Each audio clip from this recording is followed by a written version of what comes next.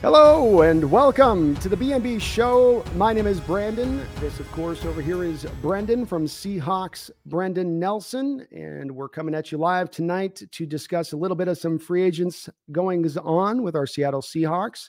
How are you doing this evening, Brendan? Doing pretty good, man. I'm doing pretty good, feeling all right. It's been a long week for me, but it's been a fruitful week, and I mean, the team is doing stuff. The team is showing their hand a little bit, and that's always fun. So, yeah, it's been quite a journey these last few days. It has indeed. And folks, Brendan has been streaming all week from his side of it. Are you still going tomorrow too? Yes, I Mhm. am. So he'll be getting up at tomorrow at 9 o'clock, I believe, or right around that area. And Yeah. he's been streaming all week over on his channel. So if you folks aren't subbed up, please don't get subbed up over there at Seahawks Brendan Nelson. Have you been having a fun time with it? How's it been going? It's been going really good, actually. People have been really supportive. People have come out. I had over 800 viewers at one point on the first day stream.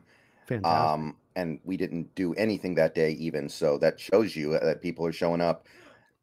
It's been great. It's been great. There's been a lot of intriguing things that have happened. We've had a lot of fun, and yeah, I'm happy. I'm happy with the way things are going on the streams.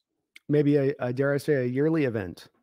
Yeah, I did it last year actually, so I'll probably do it again this year or There we next go. year.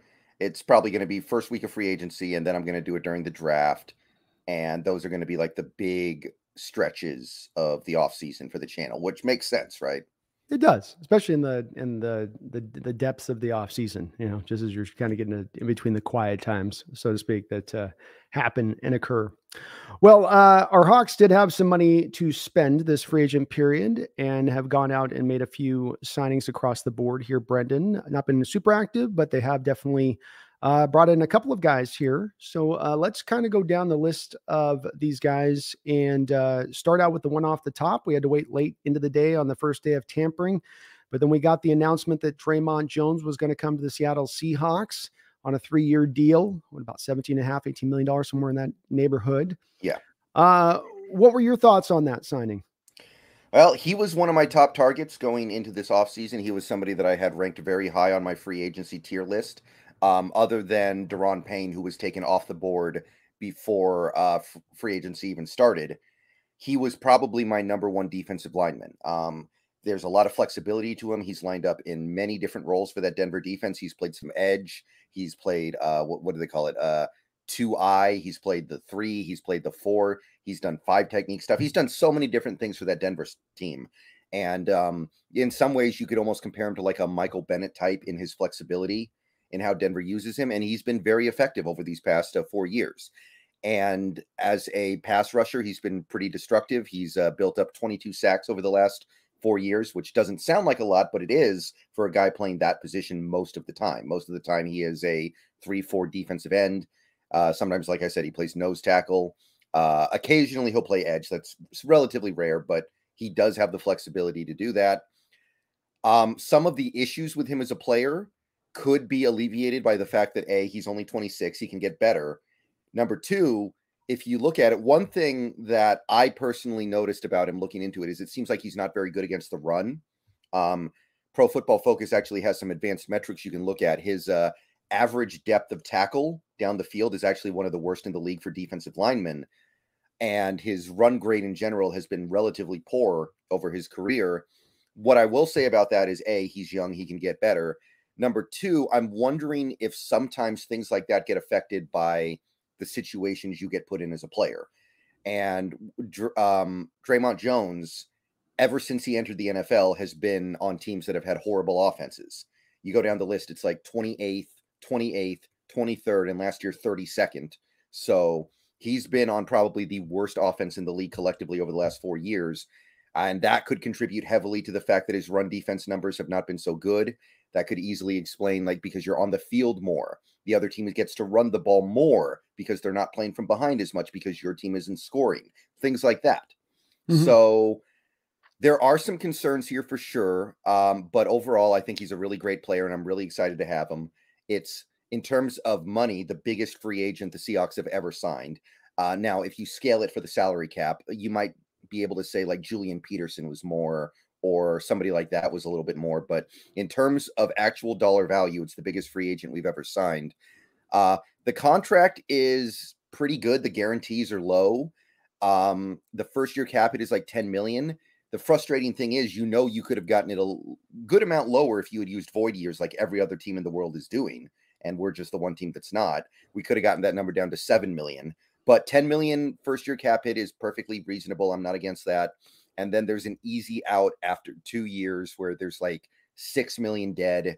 And you can kind of make a decision at that point. You could even release him after 1 year. I don't think we would do that. But yeah, I really like Draymond Jones. He was one of my favorites. And I was pretty excited when we started the free agency off with him. Yeah, he seems like he's going to be a really good addition to the ball club. Certainly, at least a moderate upgrade over what you had when Shelby Harris, theoretically, over kind of as a total with a player as he goes. It does show that with that cat hip though, 10 million.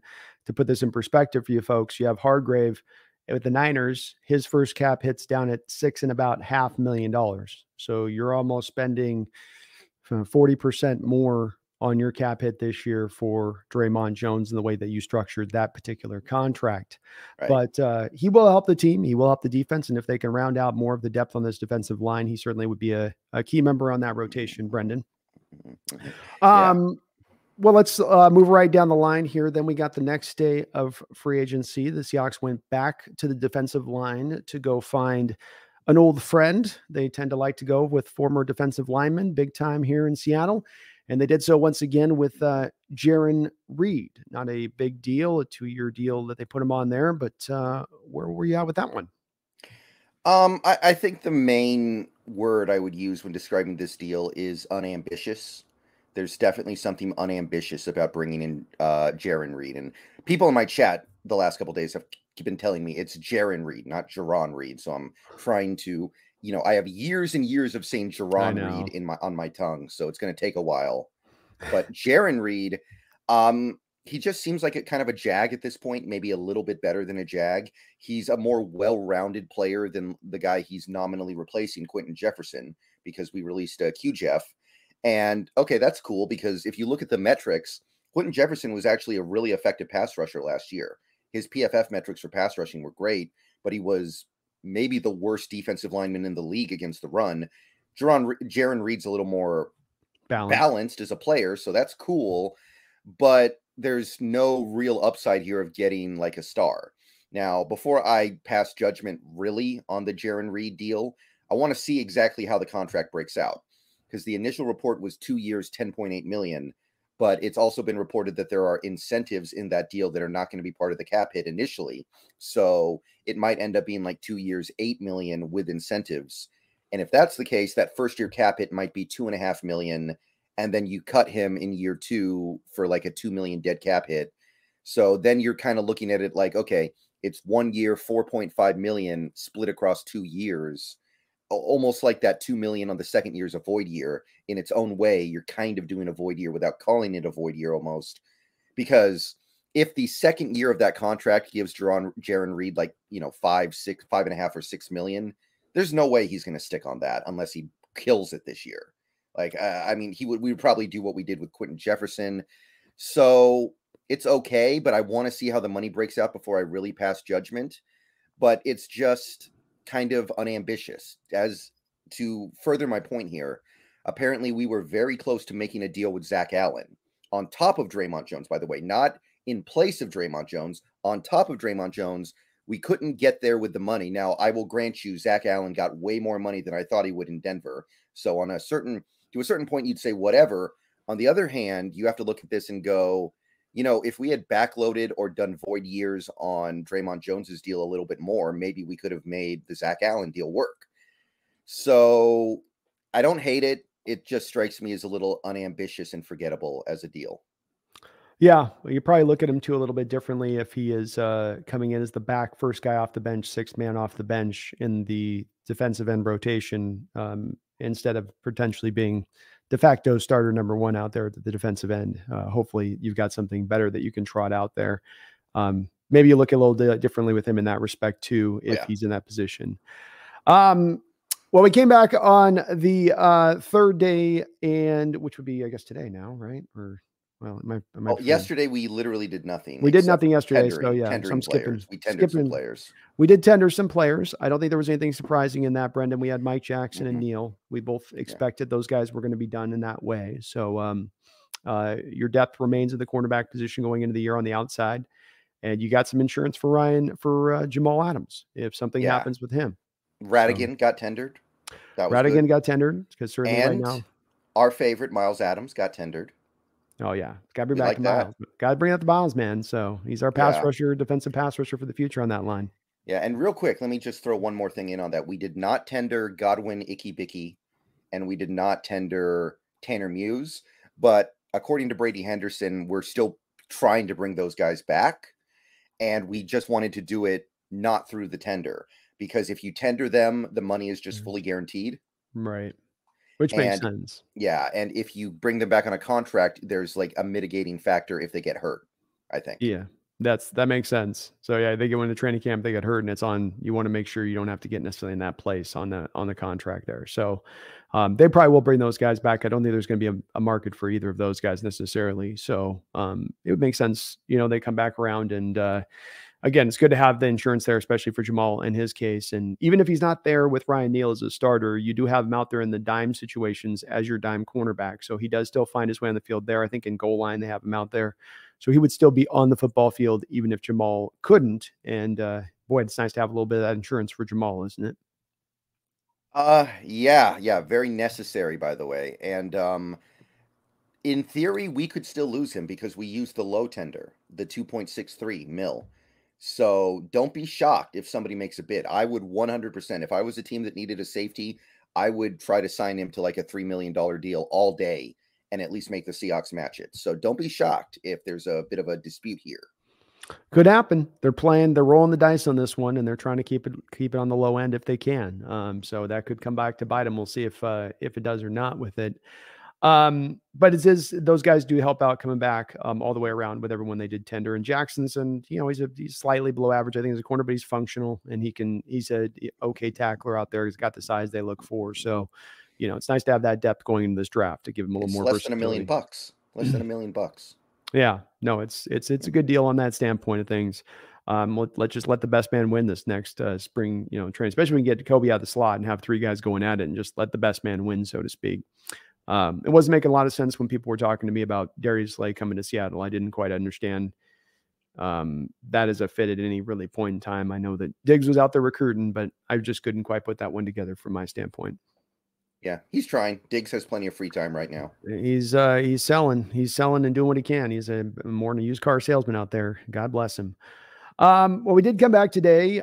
We signed this center from Detroit today, whose name I don't have in front of me at the moment. Evan Brown.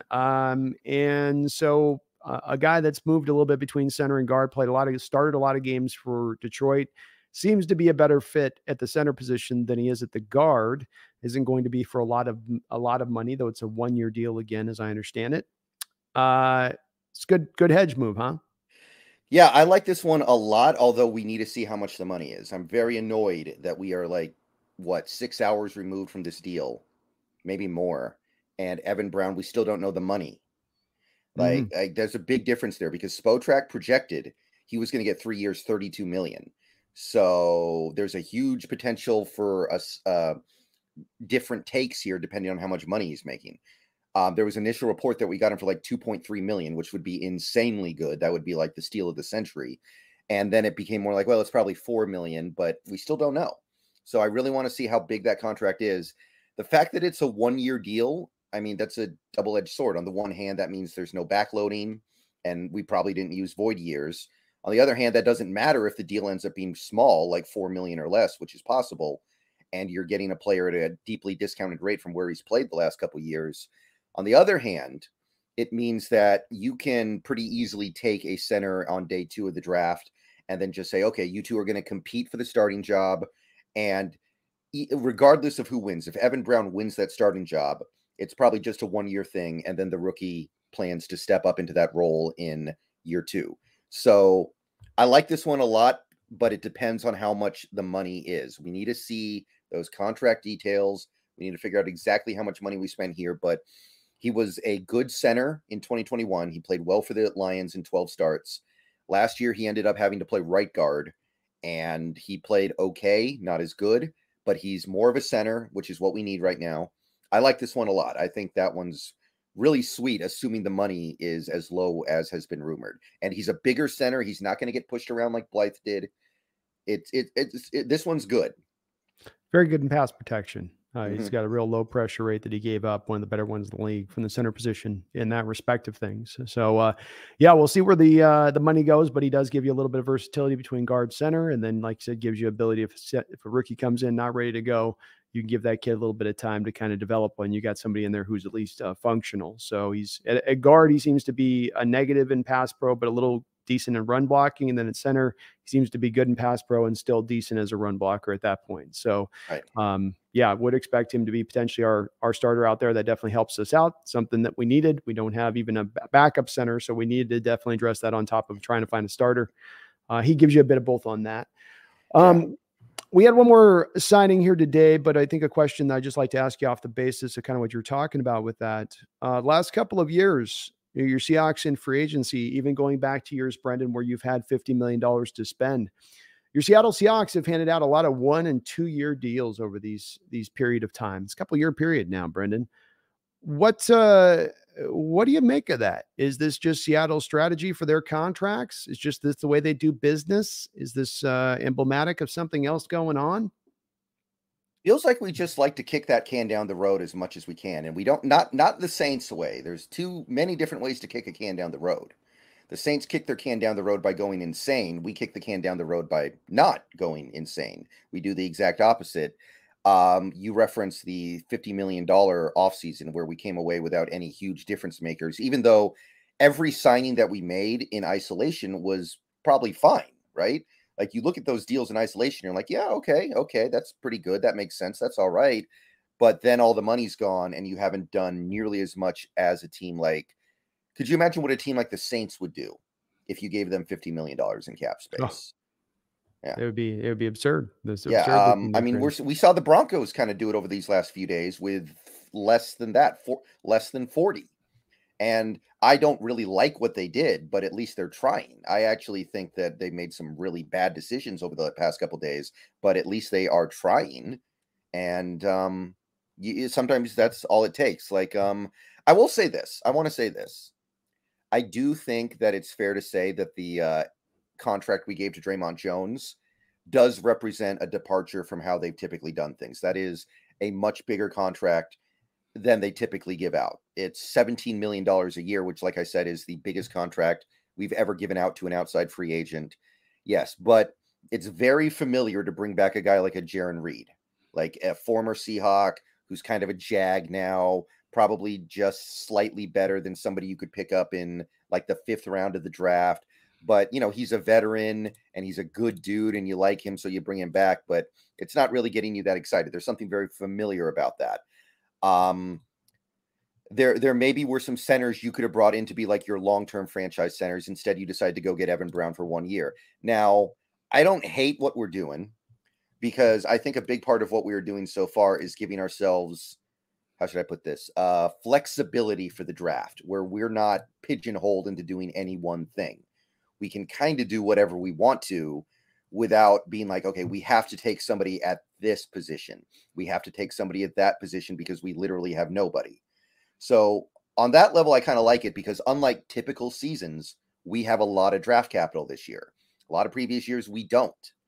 This year, we can go into the draft with more deficiencies on the roster than typical because we have more draft capital than we usually do.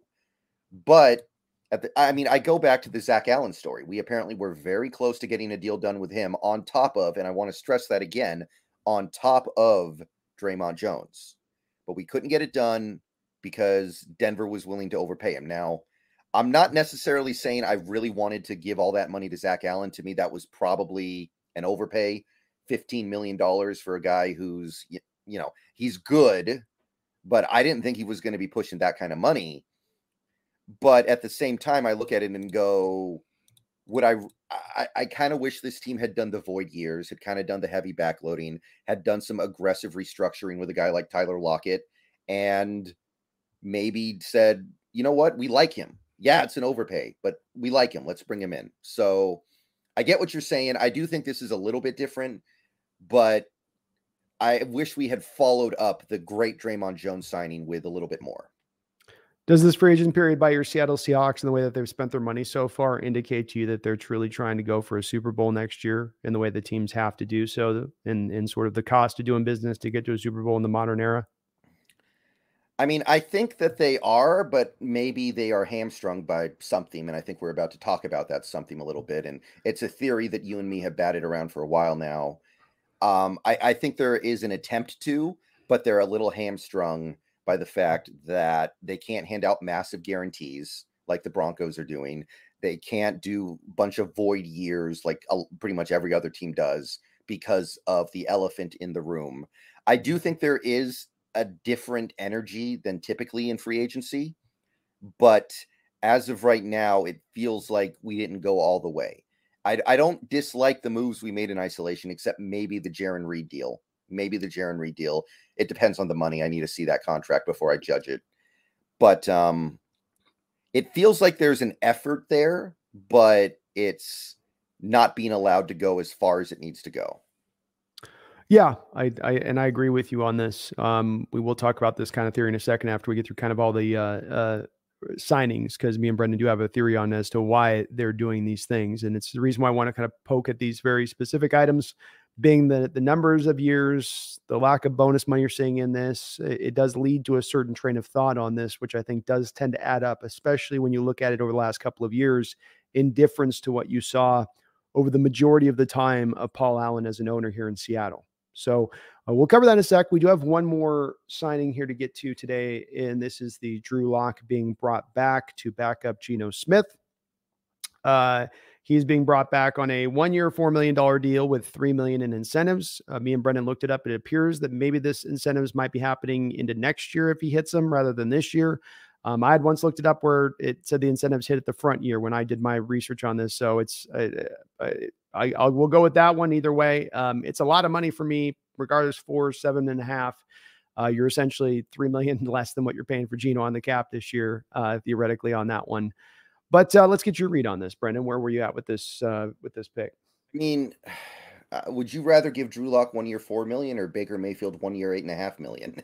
I'd rather go pick a quarterback in the draft. If I'm going to spend top, if I'm going to spend top money on a quarterback on the front end, I don't double dip. I then go back and cheap it out on the other side. And Seattle agrees with this principle because that's the same principle, but they've applied all the way through Russell Wilson's time here.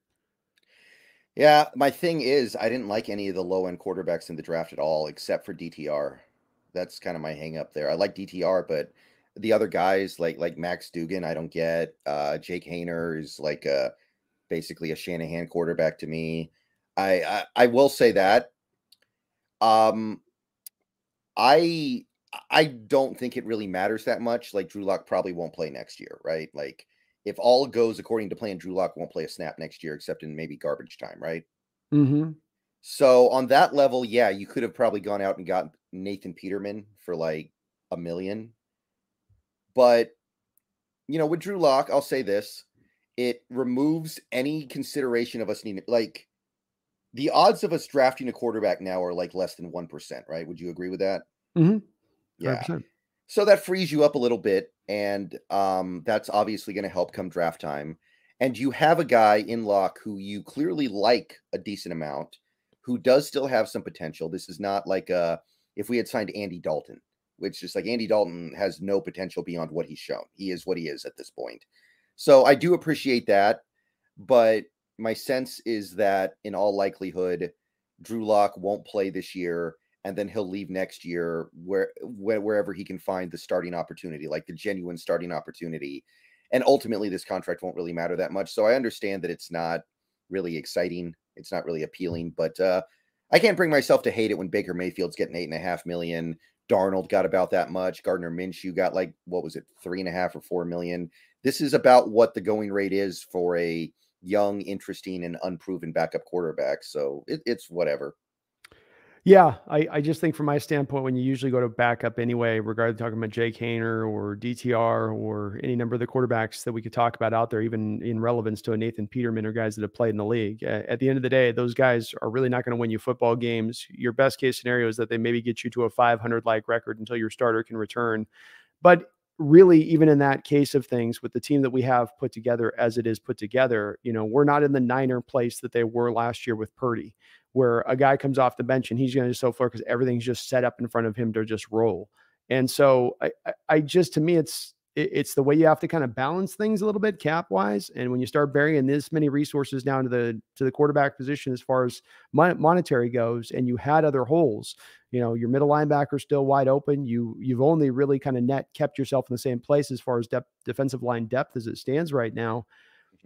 It's boy, it's tough for me to see on that with it a little bit from my standpoint here, Brendan, because I think that you couldn't afford to go with Baker or any other backup here. You need to go cheap. And again, the team was consistent with this. The team agrees with me on this because every year that Russell was here, did you go spend the equivalent of a $4 million with $3 million incentives to a backup quarterback, or did you always go find the vet minimum guy out there? You had done it every single year.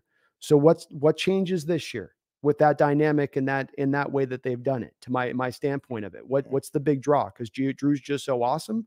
Well, but I actually think that's unironically what it is. I think we really like Locke, and we're like, we'll spend a few $1 million to keep him around.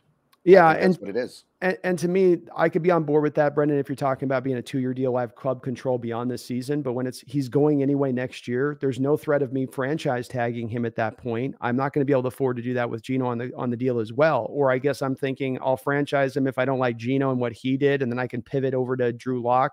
It's all very messy to me, and it make a whole lick of sense to me from my standpoint of what they're doing exactly there, in my opinion. But this is probably just place we probably slightly disagree on with this one when it comes to this contract. But yeah, I'm pretty far well down on this one from a variety of different reasons. There's so many other ways they could have gone. And again, so was it wrong in the way that they did it before with Russell when you're spending 35 million a year and you win bet minimum on the other quarterback and you balance that way? Does Geno show he's going to be that much more broken than Russell did? Because he played every game last year, right? Didn't miss a game. Yeah. I don't get it, man. I'm struggling with this one. I'm struggling with this one, brother. I mean, to me, it just kind of depends on what happens next. Like, what if tomorrow we end up with Matthew Ioannidis and Greg Gaines? Like, it would take some financial wizardry to pull that off. But if you did, then it's like, okay, we still got the defensive lineman that we needed. So then I would be like, okay, whatever. Drew Lock's here for maybe a few $1 million too much, but whatever. Whereas if we don't fill out the defensive line and linebacker core the way we need to, then it's a little bit different. Yeah, we'll see what they do. They're definitely running out of money, Brendan. That's the thing with this on the side of it. And I guess this is a good spot to pivot to on this conversation, which is the last couple of years, like we're talking about. You give up these, you mentioned before, 1 year, 2 year deals. It's going to eat up the cap very quickly in a given contract year. Even if you end up with, like we had a couple of years ago with 50 million, you hand out 4, 5, 6 contracts on the one year side, 2 year side, it goes fast. And that indeed has been the case this year right now, as these contracts are definitely eating up the good share of space. You've signed Phil Haynes, Jason Myers, Geno Smith, Jaron Reed, Drew Lock now, the center Evan Hill Brown, whatever his name is, out of the Lions. So it's definitely eating up. And we did have a theory that we kind of were teasing here a little bit, Brendan, but the theory does kind of go a bit like this with this, is that this seems to be another indication this offseason, like we've been tracking the last couple of off seasons, that this team is indeed due to be sold in the near future. Brendan, can you give the people a little bit of breakdown why this is where we kind of stand on this a little bit and our outlook on this based off of these moves? Well, the idea is that the current ownership group doesn't want to commit long-term money. Like they don't want to put money in, what's it called, escrow? Mm-hmm. They don't want to be putting money in escrow for like big bonuses and big guarantees. Because if they do that, that means they have to put that money away now. And the theory is they're not going to own the team in a few years. So therefore, they don't want to be putting money down on players that will be on the team after the current ownership group sells. That's why you're seeing short-term deals. That way they don't have money committed beyond the current period of ownership, which is, I think the earliest they can sell is 2024, like spring 2024. Spring. Yep. Yeah. So if that is indeed the case, then some of this stuff makes sense. That's why they're not doing void years. They don't want to stretch. They don't want to extend themselves too far. when the ownership is like, we're going to be out of here in 2 years anyway. So they're doing what they can within these confines, and they managed to do some things that are pretty good. But I wonder how many teams out there have 0 void years in any contracts. Because right now, I believe we don't have a single solitary void year in any contract we've done. Mhm. And we've done it before, by the way. We did it 2 years ago with Gerald Everett, Ethan Posick, and a couple other guys. So we've done it before. It's not like we don't know. It's not like But we remember, didn't look it up. there's a turn on that one. There's a whole twist to that whole situation, because you set the void years up, but then you left $12 million in cap space that year for the exact amount of void year money that you had in the next year contractually. So you rolled the money over into the next year's cap in order to sustain that. Where when teams typically do void years, it's not to keep, you're opening the money to use it that year in the cap year, not to roll it then over into the next cap. I mean, I think we all kind of understand that the plan there was probably we're going to trade for somebody mid-season, and then we couldn't find anybody to trade for. Like there was a plan there, and it just blew up in our face. But I think we were planning on utilizing that at cap space, and then it just didn't happen. But then they didn't really ever go back to doing it ever again, though. That's the thing with this as well. It's like last year you had $44 million of dead money. You could have used potentially, and I understand it's a rebuild year and everything else, but this year is not theoretically a rebuild year. And you could be putting a couple of those contract points in here as far as you stretch out. I mean, we walked in this offseason $30 million. Niners walked in with like 5. And who's done the better signings? Maybe us by a bit, but like they're right there step for step with us. You would think we were both on like an even ground of cap space walking into this offseason, which was not the case.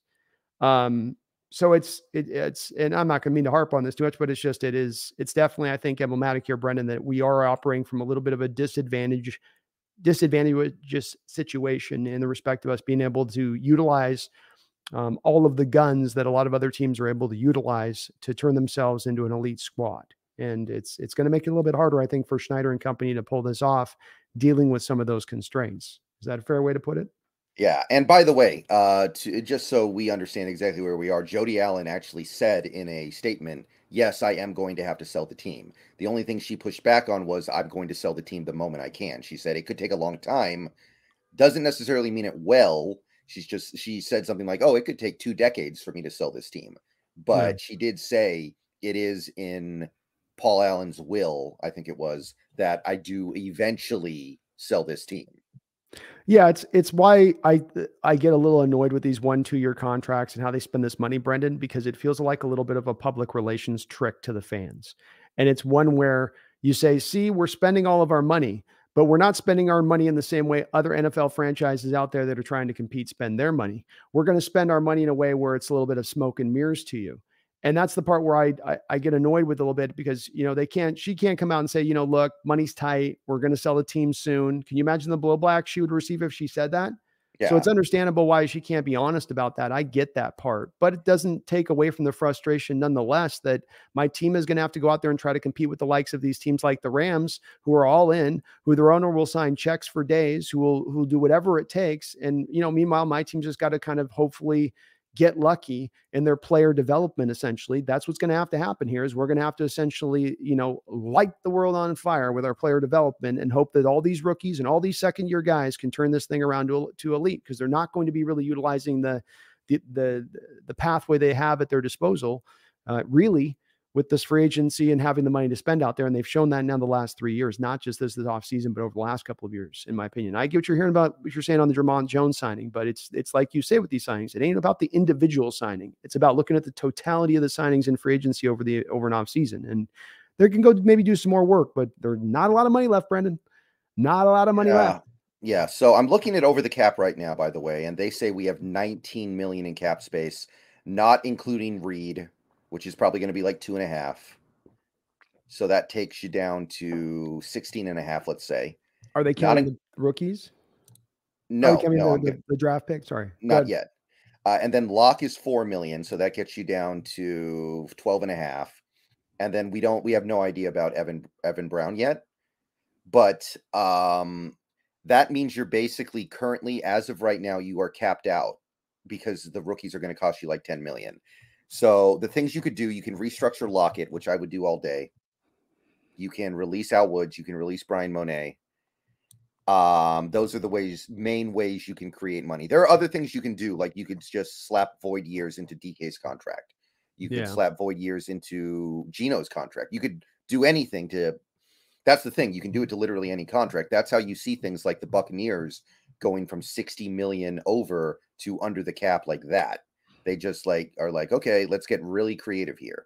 So there is a way to create cap space here, but will we actually utilize those ways? Because did you see the John Schneider interview this afternoon on the radio? I'm talking a little bit about the lock thing. I didn't see the rest of it though. Okay, basically he did say they're still looking to sign defensive linemen. He knows there's a need there, so he's aware of that. So we're still in on defensive linemen is basically what he said. And he said there are so many quality linebackers in free agency. They didn't feel the need to get involved in any bidding wars with the guys who were going to go the first few days. So they were content to sit back and wait, which I think is actually a pretty intelligent way to look at this, because I did notice that when I was looking at free agency, there were a ton of linebackers who were, there were a couple guys who were clearly the cream of the crop, like Tremaine Edmonds, Pratt, who by the way signed for an absolute steal in Cincinnati.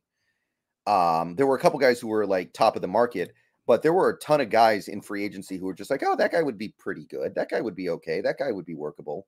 So I think they're waiting to see which ones end up going for less, which I don't really have a problem with, because after you get past Bobby Wagner and Denzel Perryman, I think a lot of these guys kind of blend together in terms of the quality of play they offer. Are the guys that are available left, absent those names you just mentioned, going to upgrade the position from what it was last year with either Jordan Brooks or Cody Barton? Well, let me see here. I think probably so. I was looking at some PFF metrics last night. Jordan Brooks is legitimately the worst cover linebacker in the league by every passing metric I could find.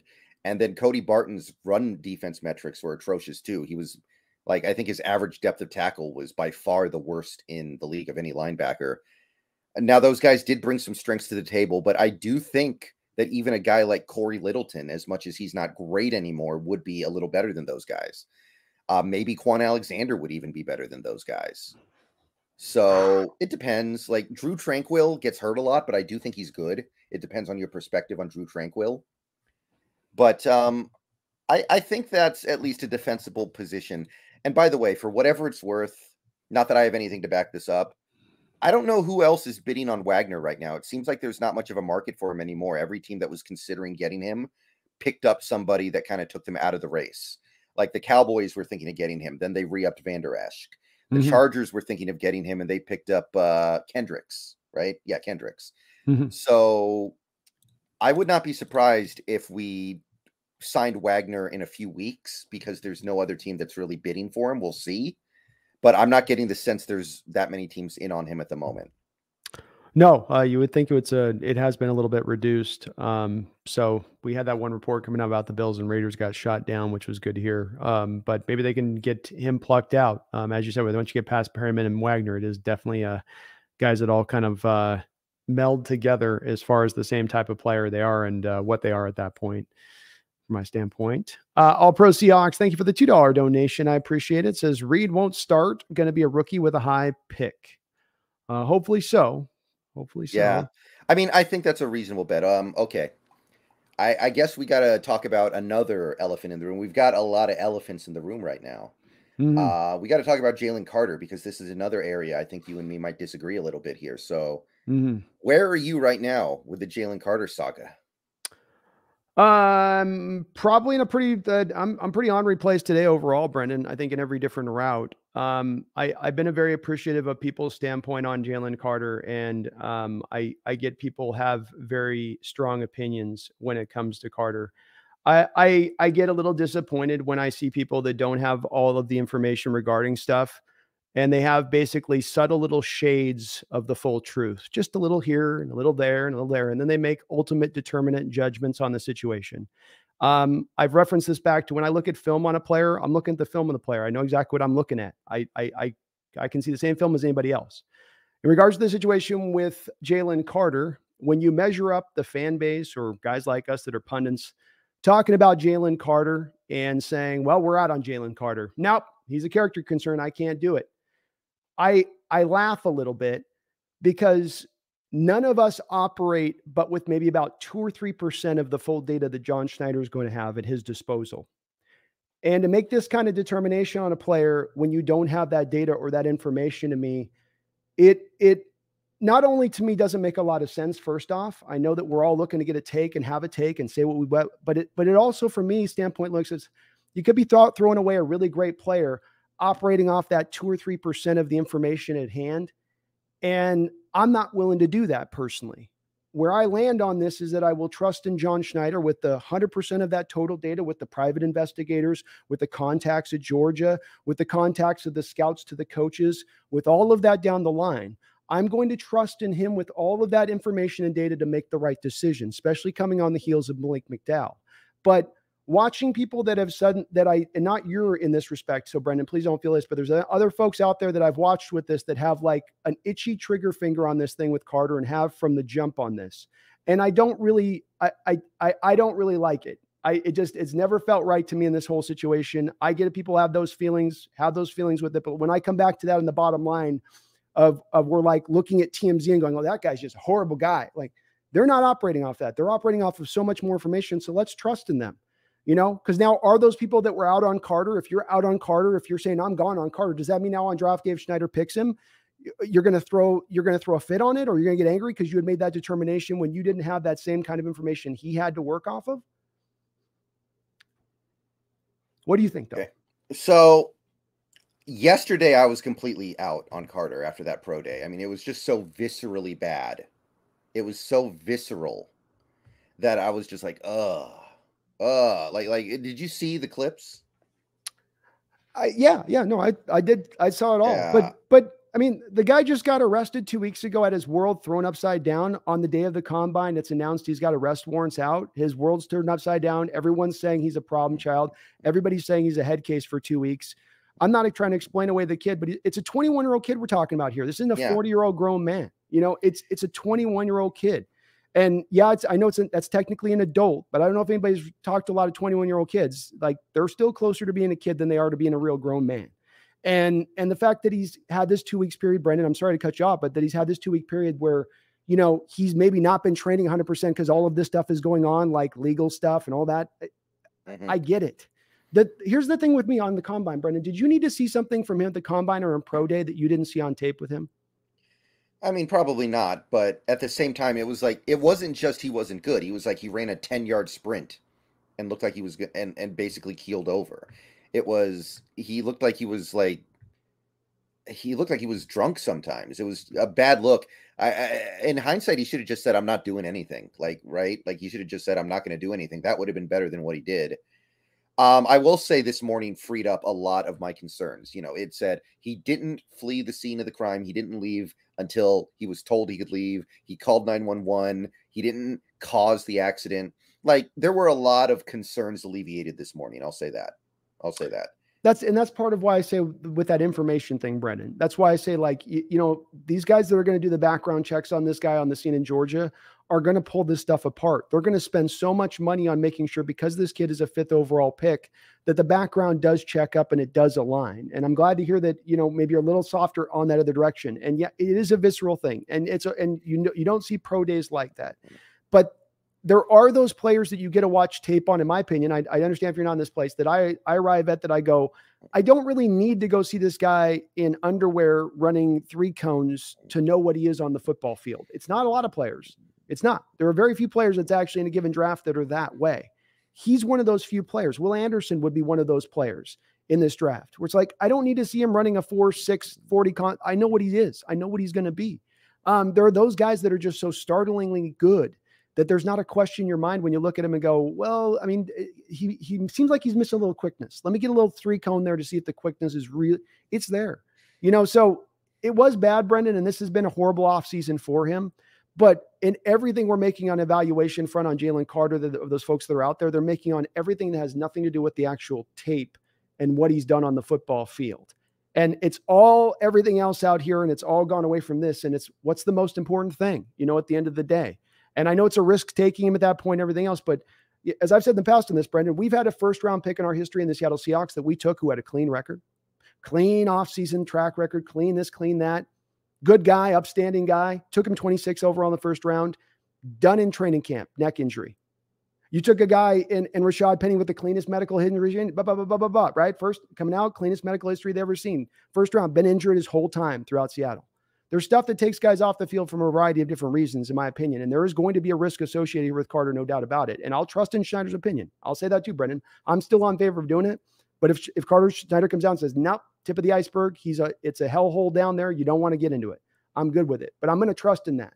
I will. Yeah, I think as fans, we just kind of have to. Like, there's no way we're going to know even 10% as much as what he's going to know by the time he makes the decision, right? It's true. But you also know that there's going to be a tremendous amount of hand-wringing in the Seahawks fan base, even in your chat and my chat both, when it comes to draft day and people talking about him, and they're going to be losing their mind about the risk they're involved with it. And that's the part where I go, I'm not going to get to that stage on this with it. I'm going to trust in what Schneider's done in his background on this. I just feel like he's going to be on his toes on this one. They're going to put the investment in to make sure they're right on this one. And whichever way they go, we should trust in it as fans on this one. I wouldn't say that with every choice. I'm certainly not saying that about how they're spending their money this offseason in free agency, but I would apply it in this given situation, I think. Yeah. Yeah, I guess that's what can be said. But are you are you out on him right now, or are you in the place where I am with it? I'm not out, but I'm kind of like weighing, like, okay, if he's there at number 5, do I want to trade down or do I want to take him? I'm kind of leaning trade down. Like, you could get somebody who's more of a sure thing. Like, you could trade down with the Titans and maybe get Jeffrey Simmons in the deal. Somebody who you already know is a really good interior lineman who is not coming with all these huge question marks. You could trade down and get somebody like, I don't know if he would fit, but like, a lot of people are saying Cansey. You could trade down to like 9 or 10 and get Cansey. I think that would get a lot of people excited. You could trade down even more and get someone like Brissy and pick up extra players as well. I'm starting to like that a little more than Carter, but we've got more than a month between now and the draft. We'll figure out by then, I think. What do you think about Carter with the Eagles at 10? He's not getting past the Bears. Maybe. The Bears, like, they have a brand new GM. They can afford to take some risks here, I think. I agree. I don't think he's getting on the top 10. I do with you that. But boy, if the Eagles were able to snag him because the Bears decided to go somewhere else, they go for a lineman instead. That Eagle defensive line flopped out Hargrave for Jalen Carter. That's going to be rough. That's going to be rough. Real quick, one more thing on Carter. How do you feel about him in a 3-4? Do you think he'll be fine? Mm-hmm. Okay. Yeah, I do. Some people have that concern. The 3-4 is oftentimes the 2 gapping is a lot of what you're doing in a 3-4 a lot of the times. That's historically in 3-4 you've done. Hold the ground, right? And then you've got your either shoulder you're responsible for. We do the gap and a half, which is more of you're shooting a gap, you're attack moding. So you're really then taking advantage of him now as an aggressive player rather than having him play passively at the line of scrimmage as you would tend to have those 3-4 linemen because they're just taking up blockers. They're protecting their linebackers on the back end, right? Mm-hmm. So I think that attack ability, that's the same reason I think Cansey works because Cansey and Draymond Jones, there's like an inch or 2 difference maybe between those 2 guys. At the end of the day, they weigh about the same. He rocks out there at about 280. He's out there about 280. He's not a 295 guy, Draymond.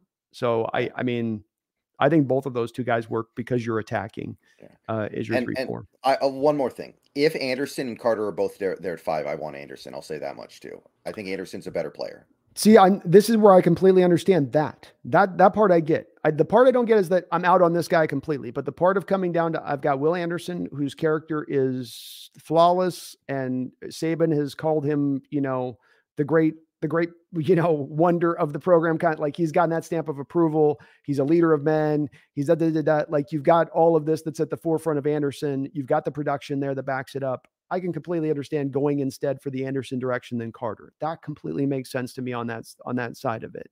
I just can't get to the point of I'm out on Carter completely. That's the part that I'm just like, what? Like, huh?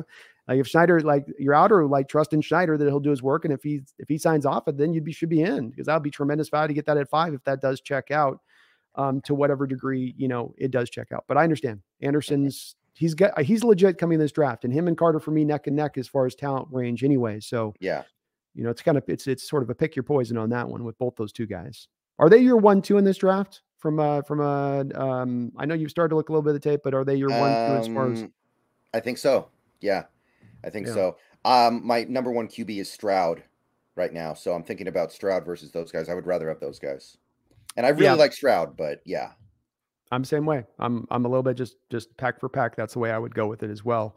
Um, so we got another donation here. Let me get a couple of these. I'm probably behind here. Connor, thank you for the $2 donation. Says, are you a fan of Gervon Dexter? You had a chance to check out Gervon Dexter yet?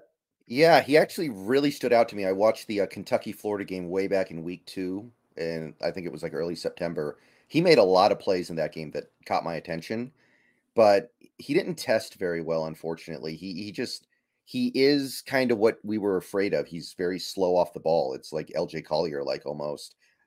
I think he's better than that, but I don't know. He's like 312 pounds. Maybe he ends up being more of a run stuffer in the NFL, but I don't think he's going to be much of a pass rusher. That's his forte. Is he supposed to be a guy that's at the front of it? Because as a run stuffer, he gets pushed off the ball. On the tape, I watched a decent amount. That first step quickness, Connor, like Brendan just mentioned, is really the fatal flaw in this kid. He's got some stuff he does. He'll flash at times on tape for you, but you'll notice over and over again, especially as you look at it. It's one of those things like that. When you look at it, you can't miss it. And that is watch him off of the snap as he is just so glacial slow coming off the line of scrimmage. And it inhibits everything else post play with him, because now the offensive line's got his hands on him first. If there's a double team, the double team's already arrived at him just by the time he's just getting out of his stance. And it puts him in a place of constantly recovery mode. Even when he's getting his pressures, even when he's getting his sacks, it's coming off initially recovering from what he's doing at the snap. And so I'm just not quite big on Gervon right now, Connor. I'm not sure what, like Brendan said, well, hopefully if he can't run, maybe he can, or can't do the pass rush and give you some run defense, but that's not really his strength either. He's in a weird place right now. I do think he's a better prospect than LJ Collier. I do, but I think you're right to mention that same kind of thing you saw with LJ with the slow first step quickness is also there with him. Appreciate you, Connor. Thank you for the donation. Brady, thank you for the $2 donation. Says, are we keeping quarterback supply low on purpose? High demand? Well, that's interesting. I hadn't thought of that. Maybe to drop the market up a little bit more for the number 5, Brendan? Well, I guess it depends on your perspective. Like, I am starting to think that Arizona trades down and the draft goes QB, QB, QB, QB. I think the odds of that went down a little bit when the Raiders signed Garoppolo, but I do think it is still on the table. So it would not amaze me if it went QB, QB, QB, QB, and our trade down value went down. But on the other hand, we'd have Anderson and Carter right there. We could take whichever one we like better. Like that would be, I would definitely take that scenario over the scenario of trading down with a QB hungry team. Yeah, I would too. To me, that's, as me and Brendan just talked about, these are our 2 guys that are the best guys in the draft. Whether you're Carter Anderson, hey, you get to land at 5 with the 2 best guys that, not just me and Brendan on this, by the way, I think this would be pretty universal throughout the NFL. If you went into any war rooms and ask them, who are your two best players in this draft, just regardless of position, regardless of side of the ball, who's your 2 best players? I think that you unanimously would hear from NFL evaluators that it would be Anderson and Carter in different maybe places where they would have them ranked. So having our choice, the pick of the litter, as we say on this, then that'd be fantastic.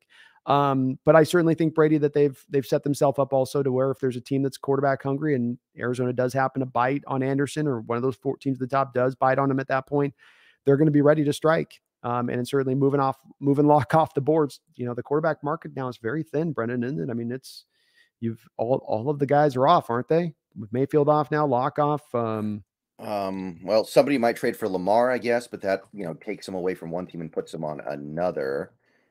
He's being linked somewhat here with the Colts softly, not hard yet, but just softly. God, do I not buy that? I do not buy that at all. I think he's going to Washington, honestly.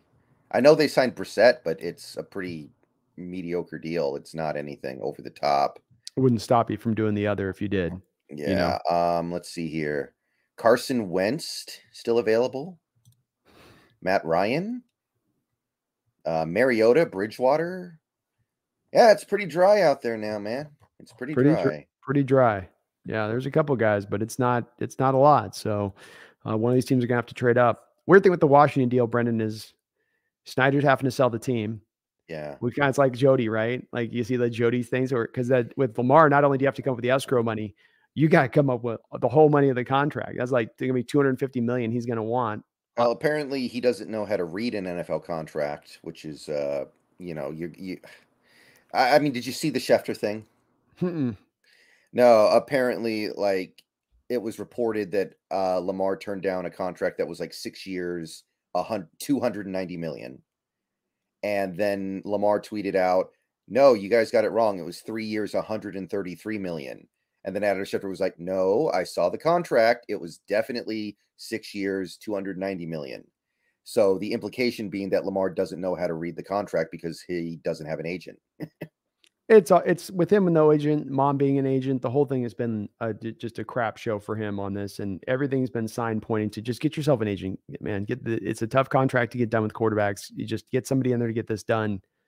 I don't know how I can look at this and point not see how this is holding him out and costing him money at this point. But if you can't read a contract, I mean, yeah, you know what I mean? Mm-hmm. Yeah. Well, I mean, look, if Baltimore's really willing to give him almost $300 million, he's still doing totally fine. Like, I thought he would have really hurt himself when he turned down 250 last year. But if he really is getting offered 290 now, he's fine, you know? It's good money. I definitely would like to see where they're willing to go on the guaranteed side of it. That's to me the key on that deal is how high you get 120, 150, you can go 200 guaranteed. Like how far will you go with him on that? That's the part that would be interesting to me because I know that's their hesitancy. They want that flexibility to get out from under that deal if it does go wrong for them, you know, if he gets 2 torn ACLs or whatnot. Right. Kevin Mullen, thank you for the $5 donation. I appreciate you on that. He says, Locke re-signed. There's no way we aren't cutting, restructuring Jamal Adams, Quandre Diggs, Tyler Lockett, Uchenna Nwosu. Keep an eye on Fant trade at draft day. I think he brings up a good point, Brendan. We do have some flexibility left within this because we've not done the void year thing so far. We've not done any of the burying money things so far. So that is still a, what you want to call it, like an advantage that we could use if we wanted to use it? Right. There definitely is. Although there are a couple things in this comment. You can't cut Quandre Diggs. Most of his money has been guaranteed now. There was the opportunity to release him was within 5 days after the Super Bowl. After that point, most of his money becomes guaranteed and you lose money cutting him. You could trade him, but that's the only thing you could do.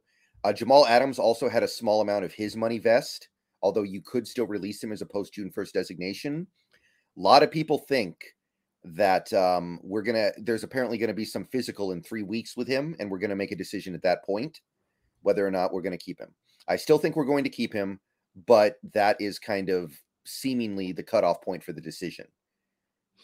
Well, I'll tell you, when he was first getting on that treadmill, like even not at first, even like the end of the season, like January, Brendan, I saw him on a treadmill. I was like, boy, that leg was not looking good at that time. And I watched, he would look like a little bit better recently, but it still doesn't look like if he's got to pass a physical, man, it doesn't look bueno right now where I last looked and saw where he was at. So we'll see on Diggs. What was to give him, if you can, Brendan, what's the breakdown on if you do the June 1st, how does the cap hit breakdown go again on that one? For who? Jamal or Jamal?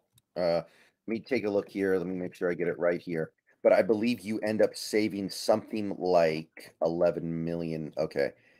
Post June 1st release, you save 8.5. Okay. Dead cap hit of 9.7. 2024 dead cap hit of 14.2. Ouch. Yeah. Hopefully he passed that physical. I say that. It'd be nice to have the money freed up, but boy, that's going to hurt on 2 years of cap. That'll definitely be some pain, some built-in pain there, Brendan. Definitely.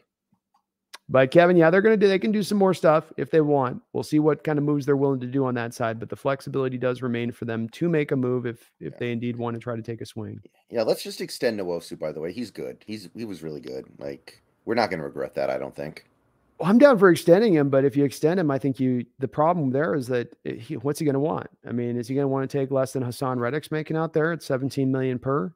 I think Reddick is 15 million per. So we're at 15. So, if he goes and he wants a 15, 16 million per deal and you go, and we're not giving out 4-year deal, Brendan. So it's a 3-year deal. Let's say 16 million per, that's going to be 46 million. Let's say you're going to do probably a $20 million bonus on that, split that off the 3 section. That means that seven point something million of his cap this year is, or just seven, little under 7 would be on bonus alone, with then his base put in.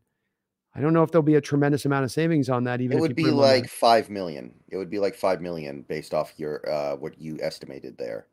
About 5. That's and you It's could only a save 3 it. year deal, though. But if it's 20 million off a 3 year, if it's 20 million bonus, then it'd be 6.7. Right. So yeah, I mean, it's haggling, it's semantics. Yeah, I mean Um, his cap hit right now is 13 million.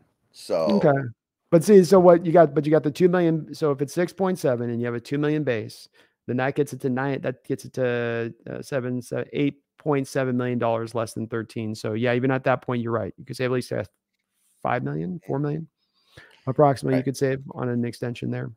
But then I Sure. think you're going to have to decide, probably do something with Taylor at some point at that point, Mhm. unless you're looking at letting him walk down the road.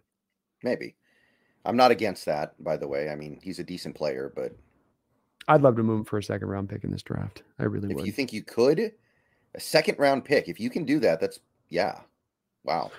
I mean, it might be a bit much, but a late second round pick is what I'm thinking. And you send him to a contender that needs a pass rusher that they can bring in as a rotational guy that they know they're not going to have to wait on in their development standpoint of things. And you might not be able to get in this draft, especially because it's kind of a deeper draft for edges, and that doesn't always allow you to make those kind of moves, as opposed to being like edge hungry in a draft where there's nobody. Then maybe you can make the move on that. But we'll see what they do with Taylor. I think they're gonna have to make a decision on him with something here. Soon, thank you for the $2 donation. Says, going on record, I think we take a top 4 quarterback. I think there's like a 0.1% chance. Like, we're not carrying 3 quarterbacks. Most teams don't do that. And when was the last time we carried 3 quarterbacks on the roster? Never. When Wilson was here, maybe originally with Flynn, Jackson, and him in that year, maybe. Or you released Flynn that year, so you released him even after you signed the contracts. Even there, you were just with Jackson. I can't think of you. Maybe have gone a game or two here and there with 3 guys on the roster, on the active roster at once. But it's like 4 tight ends, Brendan. It's like with the Darnell Washington talk. It's like you have to offload Fant before you can bring on the other one. And somebody mentioned this to me too, Brendan. Can you back me up on this one? Seahawks signed Drew Lock today, but they do so to provide themselves. This is what I've been told on a couple of things. I don't know if you've heard this one from any of your chat. They signed Drew Lock today. We go into the draft, but we have our insurance for a backup quarterback if we can't land our quarterback. But then we took Anthony Richardson, then we would just release Drew Lock, but we wouldn't be on the hook for any of his money. Well, that implies there are 0 guarantees in a $4 million contract. I doubt that's the case. Right? Well, but even if let's say there's $1 million they threw him as a bonus, and they're like, well, we're going to save cumulatively, we'll save 3 million off this by moving off, then the 4 million cap. I don't think they would do it. I think that's such a cold-blooded ruthlessness to Drew on this a little bit, where now you're going to release Drew onto the market, which the team usually does good by these players. You release Drew now at that point of the market post-draft. Nobody's got any money to spend on him. Nobody needs a backup quarterback. Is it possible they do it? I guess it's possible, but it doesn't seem like a move Schneider or Carroll would really Yeah. do. I mean, if this was a court of law and I had to answer, like, is it possible? Then, yeah, I'd have to say it is possible. Yeah. But I doubt it. I genuinely think the team likes Locke. I think the team likes Drew Lock. I agree. I do think they as well. I don't think they make this move otherwise as a commitment to him first and foremost. But I have heard soon from a couple folks mentioning that possibility here. But the quarterback has been removed at this point, so it doesn't mean that we can't move back for a team that's quarterback hungry. But it does mean that Seahawks are not planning on taking one in this draft. I agree. Max Sherman, thank you for the $5 donation. Says, anybody on defensive line or linebacker that we could trade out of the 20th pick? I think he means a veteran we could trade our 20th pick for. I'm guessing. Yep. Brendan mentioned one. I think there's 2 main defensive linemen that stand out as a possibility at 20. Brendan, right? Jeffrey Simmons and DeForest Buckner, depending on his availability. I'm wondering if Buckner could be had for the 37th pick. I'd love that if we could. I was thinking the same thing. I was wondering if maybe it's a matter of his value at this point is at that spot versus a couple of years ago. Yeah, because there's 0 dead cap if the Colts release him. So I'm wondering how that affects things. Like, they could end up just releasing him, and other teams are going to know that. I wonder if that changes the value of him at all. He's also a little bit older than somebody like a Jeffrey Simmons, and It looks like it's going to be a slightly better draft than I anticipated. Like this edge crop being as good as it is has made me like this draft a little bit more. Yeah, me too. And it's definitely a strength of this draft, no doubt about it. I think something could be interesting here, Brendan, is we're seeing them free up cap in other places, being the Colts, is if they do look to make the move for Lamar, that could then come step for step with a Buckner move in order to need to free that money up immediately at that point. Oh, and one thing, I see a few people in the comments talking about, could we get a quarterback in the top 4 or top 5 and redshirt him? You cannot do that in the NFL. If you try to put him on the practice squad, another team will take him. You Yeah. cannot just say we're shoving him on the practice squad and there's nothing he can do. That's not how it No. works. Nope. He's got to be active. He's got to be active roster, folks, on that when you bring him here. And if that's active roster, that means that's one less position that you can have on. And we saw this a couple times this last year, Brendan. Isn't there's times with the restriction of the roster space? It's why you can't have the 4 tight ends on the active roster. Like everything's got to be balanced in a way because you need the depth to call upon when there's injuries that happen at the other positions. So you can't afford to stack 3 quarterbacks on one roster at one time because it's going to take one less middle linebacker or one less defensive lineman off the board that you can use as part of the rotation. It just doesn't allow it to go down that range. Right. Fortunately, I wish the NFL would. The NFL should. I wish they'd expand the rosters. It'd be great if they did. It'd be better for the product if they did. But they're not willing. Kind of surprised too, Brendan. Even with the 17th game season, they weren't willing to do that. Right. And I can't think of a linebacker I want to trade for with the 20th pick. Yeah, there's nobody out there, Max, that I would have moved for the 20. Especially not a middle linebacker, which is what we're really talking here. There's not anybody in the sport really absent, maybe like a Fred Warner that you would, even him, I don't, I guess maybe you would on somebody like that, but there aren't a lot of those guys out there that are that good, that are worth going that high with. So, and if they were going to do that with middle linebacker, they just would have spent the money on one of these guys in free agency. I think if they were really looking to take that road. Oh, one more defensive lineman real quick. What about one of the Washington guys that they now can't pay because they paid Payne? Washington's going to have to do something here, Brendan. They've got all these guys kind of coming up at one time for the contract: Sweat, Chase Young, and Jonathan Allen. So they're all kind of going to be coming up right along the same time period as far as being about due to be paid. And now you've already chosen to pay Daron Payne out the gate with this one. So a decision could be coming down from one of those 3 guys, not necessarily Allen on this, Brendan. It could be, one of Sweat or Chase Young too on the other side of it. But I do think you're right. It's probably Allen because you paid the one defensive tackle. But Ron Rivera also has always, even throughout Carolina, on his defenses, and I think he's that old Bears guy, right? Like he was an old Bears defensive lineman. So he comes from that Buddy Ryan, stack up that defensive line thing. Remember with Carolina for years, they went to 1st round picks and 2nd round picks, and they just kept stacking it up and putting the resources. And that's where I think he goes to his general manager and says, I want that to be the built up part of my defense, and especially he's got the Niners that he can point back to, and let's be like them, let's do it how they're doing it, or the Eagles, how they're doing it. In that division. But you can't spend $400 million on defensive linemen. You would think not. Maybe he'll be the first coach to show you, to watch me. Hold my beer, Brendan, is what he says to that. Yeah, Sam Howell's going to be their quarterback for the world's most expensive defensive line. That's the one that doesn't add up on their offseason, does it? We're going with Sam Howell. It's I guess Jacoby Brissett, right? But what's the difference? Yeah, but I mean, what's the difference? It's like they're in a weird point in their team and where they're looking at, and that's the team that to me is trading up. I've long thought this is the team that should be trading up, offering everything to come up there and go at that point, because of that. So they seem to be a team not with a plan at quarterback position, or they're lurking there. Like you said, Lamar makes a lot of sense for them, for their desperation as much as anything else. Right. Because they don't have that clear pathway to the next one. I agree. Greg Fullweiler, thank you for the $5 donation. He's addressing a little bit of what we're just talking about here. He says, does signing both of our quarterbacks mean we aren't drafting one? I don't feel like we are going to carry 3 quarterbacks on our roster. So yeah, we were just literally talking about this one, Grant, and you are on the money with this one. Me and Brendan very much agree. It just doesn't make sense we're going to have a quarterback on the roster, and you're not going to pull the rug out from under Drew Lock on this contract after the draft. If we do get a quarterback in the draft, it's going to be somebody like DTR, somebody who actually could get put on the practice squad. And he might be a UDFA.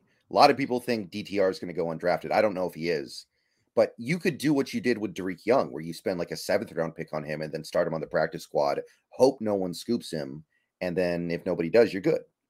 That could Exactly. happen. I could see it going that way. And same thing would apply to a Jay Kane or Clayton Tune, Stenson, Bennett. Any of these other late round guys probably would stay on the practice squad for the full time. So that is a pathway they go with the Grant. But yeah, no 3 active guys, and you're not going to be drafting Anthony Richardson at this point, or Will Levis, or any of the quarterbacks in this draft. 100% Yeah. on that. Thank you, Grant. Appreciate the dono. Benson DeWalt with the $2 donation says, we need a kick and a punt returner. Who should we draft? I think we're okay still at kick returner. Your point on this, we're going to ooga booga you boogie boogie boogie. It's coming back, right? Pretty good chance of that, yeah. So I think we're going to be okay at the end of the day, Benson, with kick returner. Yeah. And also, I want to say DJ Dallas was low-key not bad at kick returning if we lost Goodwin. No, he's okay. He's functional. The good one was just so good at it. He gave you a plus level of play at it that you really loved it. Who should we draft for a punt returner? Boy, not a lot of the receivers in this draft are really punt return guys. I'll say that. Jaden Reed. Jaden Reed can do it.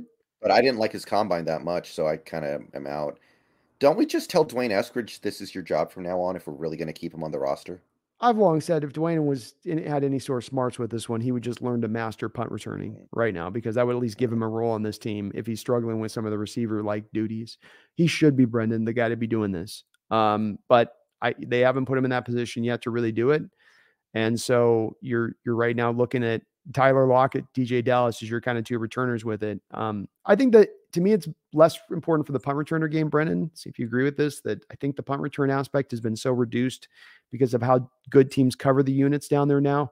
And then also because of how good punters have become in their ability to really, really kind of make it hard on those punt return units. It's more about just finding a guy who's sure-handed to me as much as anything else, and who's not going to, like DJ Dallas. Remember what he'd do is he could never get the length right. I remember earlier this season. So he'd either line up too deep and then the ball would bounce in front of him and he didn't come up to catch it and then would roll back, or then he would go too shallow and then he couldn't get back to it at depth. And the punters were always kind of messing with DJ a little bit when he was running the punt return unit a little bit. You remember that, Brendan? Just a little bit. Yeah, I do. He couldn't quite track it. Yeah. I mean, I wouldn't expect him to be able to handle both roles, but, yeah, we were last in the league last year in punt return yards. I looked this up. We were last in the league. So you can't tell me that doesn't mean something. No, it definitely needs to be improved. It was a negative on your team at times last year. And I think we had some fumbles too out of it. So I know Tyler had like 1 or 2 also. One where the guy was thrown into him and another time we just had a fumble. So, you definitely could stand to deal with that. So punt returns is something we need to look at, Benson. There's no clear guys though necessarily in free agency right now as it stands, or in the draft. I haven't seen any real dynamite punt returners quite yet. Maybe there's a guy out there like a Tajay Spears or something, running back, who can kind of do it for you. But right now it's a little bit. What about the Deuce Vaughn guy, the Darren Sproles clone? He'd be great. Yeah, that's a great one. He is 5'6", Brendan. 5'6".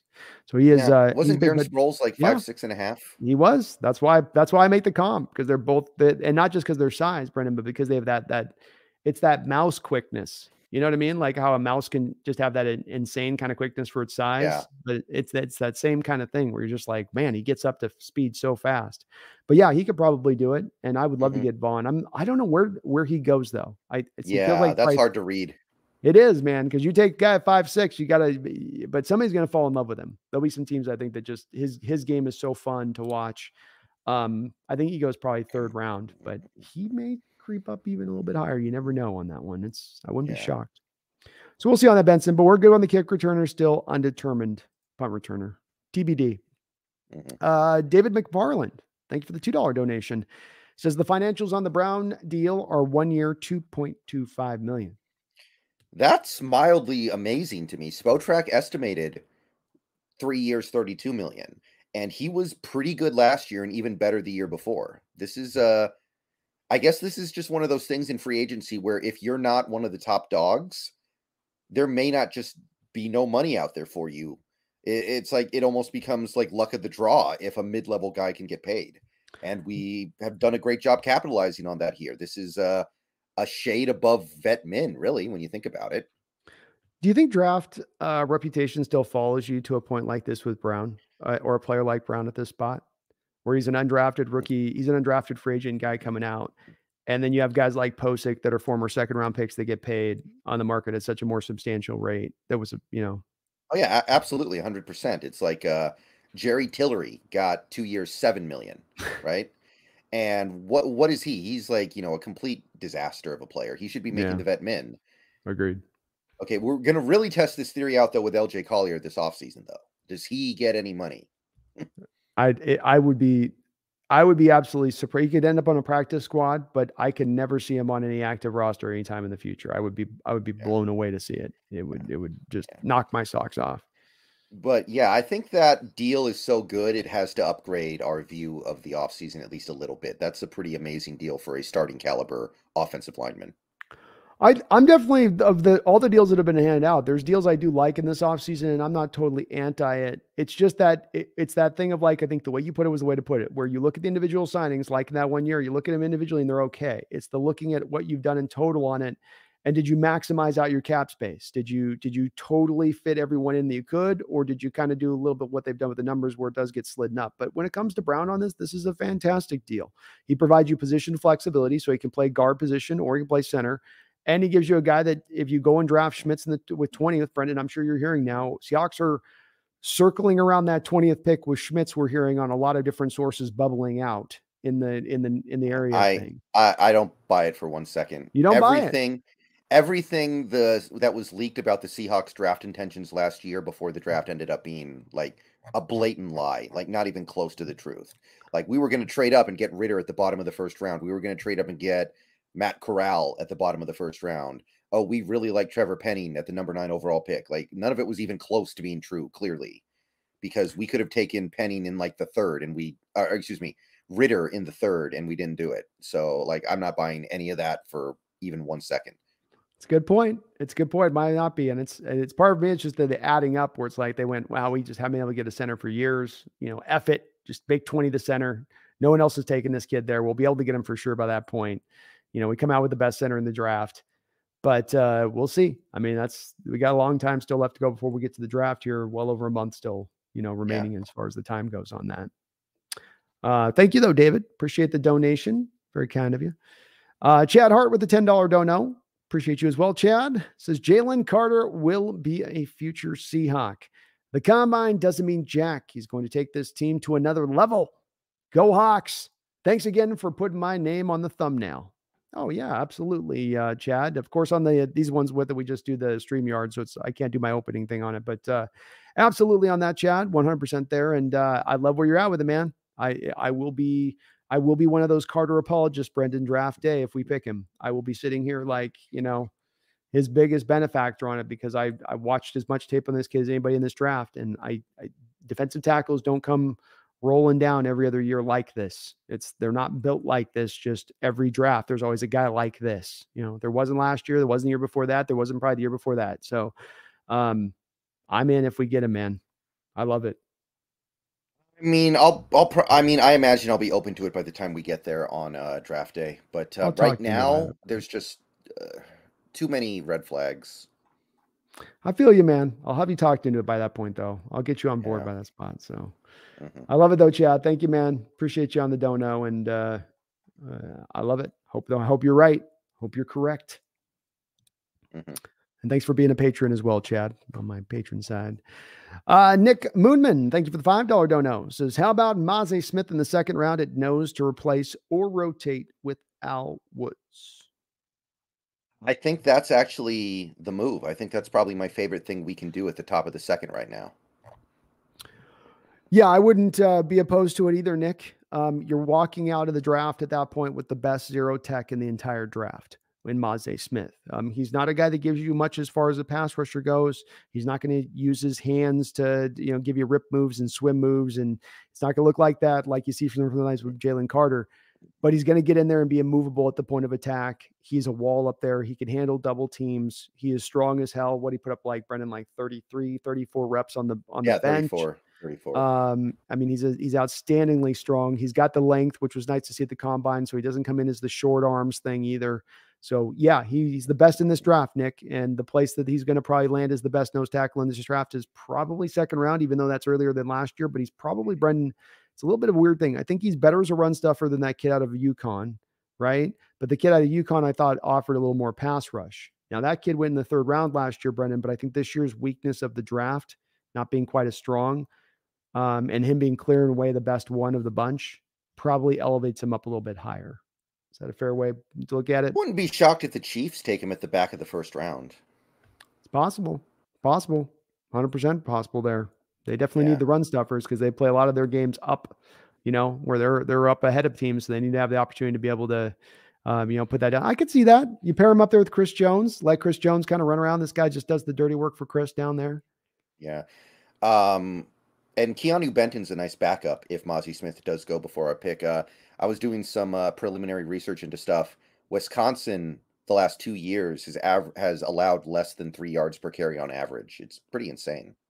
He's legitimate. I think him and Mozzie Smith are the only two zero techs in the second round. That's it. But they are both your second round guys who should go in that range. And what you do like with Keanu Benton as opposed to Mozzie Smith is he actually gives you some pass rush. He's a guy that operates heavier. He operates like a heavy guy, but he's actually light and he can kind of move a little bit more. Whereas Mozzie Smith's just kind of that block, he's gonna, just wall up. He's just a wall. That's the best way I can describe Mozzie. He's a brick wall. But I love Benton, man. He's great too. Ben Norris, Mozzie Smith would be fantastic to walk away from out of this draft, I think. Would help our defensive line out considerably. Ricardo Edmondson coming in with a big $20 donation. Man, thank you so much, Ricardo, for the $20 dono. You're very, very kind of all y'all tonight. Appreciate all the support on the channel. It says, would Anderson play ahead of who was already on the team at a position he would play as a Hawk? I'm not sure he beats out enough players to justify that high of a pick it would take to draft Anderson. Let's think here. Nwosu is one of our starters, right? Mm-hmm. The other starter, I don't think it would be Taylor because Taylor's going to be a pass rusher specifically only, and you don't want him on the field on 1st and 10 necessarily. So it's Will Anderson versus Mafe, right? And Will Anderson, I understand he would be younger than Mafe by a good amount, but he's a much more high-profile talent. He's got a lot more ability than Mafe ever will, and I like Mafe a lot, but it's not even close. So yeah. I think he would start, and if he doesn't start, he would play plenty. I agree with Brendan on this. I think he does edge out Mafe on this, Ricardo, just that he's a better player. I think that this is a little bit of first world problems kind of thing too, where it's like it's a good problem to have. And I've also thought a little bit of if you're going to take Will Anderson, Ricardo, there's going to probably be another trade that comes right on the heels of it where Darrell Taylor, if you can't get the second round, okay, well, then you get a third rounder for him. I wouldn't see them necessarily rocking those 4 guys straight away clear going forward. I think somebody would probably be moved at that point.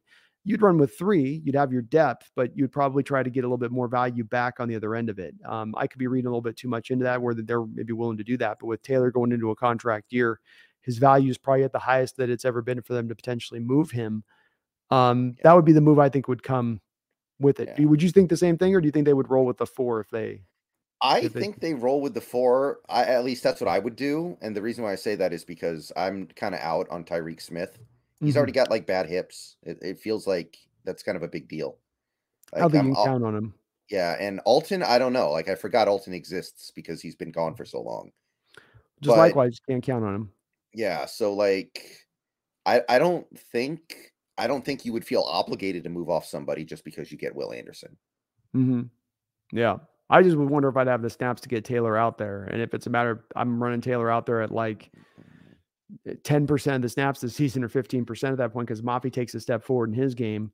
And I know I can't put Taylor out in rundowns anyway. Is Taylor worthwhile to hold on at that 15% of the snaps he gives me off the edge versus picking up a late second or an early third round pick on the other side of it? For what would you do on that if you knew that to be the case on the other side of it? I mean, then I probably would trade him. Yeah. If you know for a fact that's the case, I probably would. But I mean, how can you possibly know that? How can you possibly know no one will ever get hurt? How can you possibly know that Anderson's going to hit the ground running to that degree? Like he's going to be 21 years old as a rookie. Mm-hmm. Well, I think it's also a move you can maybe wait to make as well. You may have a team that gets, desperate in a training camp, needing pass rush help. Somebody goes down for them. And then you have your guys, you get a chance to look at Anderson at that point, get the view of him, and then make a better determination at that point, especially if everybody is healthy then, Right. So a lot of ways they can still go with it, Ricardo. It doesn't necessarily presumptively stop them. The nice thing with Anderson, you got to understand with him too, is that he is, as Brendan and I were talking about this recently, one of two best players in this entire draft you're getting at that point. Right. Basically from a consensus standpoint, not just a Brandon opinion, but a consensus NFL front office standpoint on that one. Yeah. Peter Go Hawks with a $5 donation. Thank you, Peter Go Hawks. He says, Will Anderson at 5. Would you trade your 20 and 51 for 6 and take Carter? Whew. I have this been the fun part, Brendan. The one part that I've liked of this Carter talk recently is it's exhausted me, but the one fun part has been the thought process of coming out of this draft with both Will Anderson and Carter. Would be amazing. But he says that completely fixes the defensive line, and you could potentially get Trenton Simpson at 37. Okay, so I'm looking at the draft value chart right now. The combined value of 20 and 51 is 850 plus 390.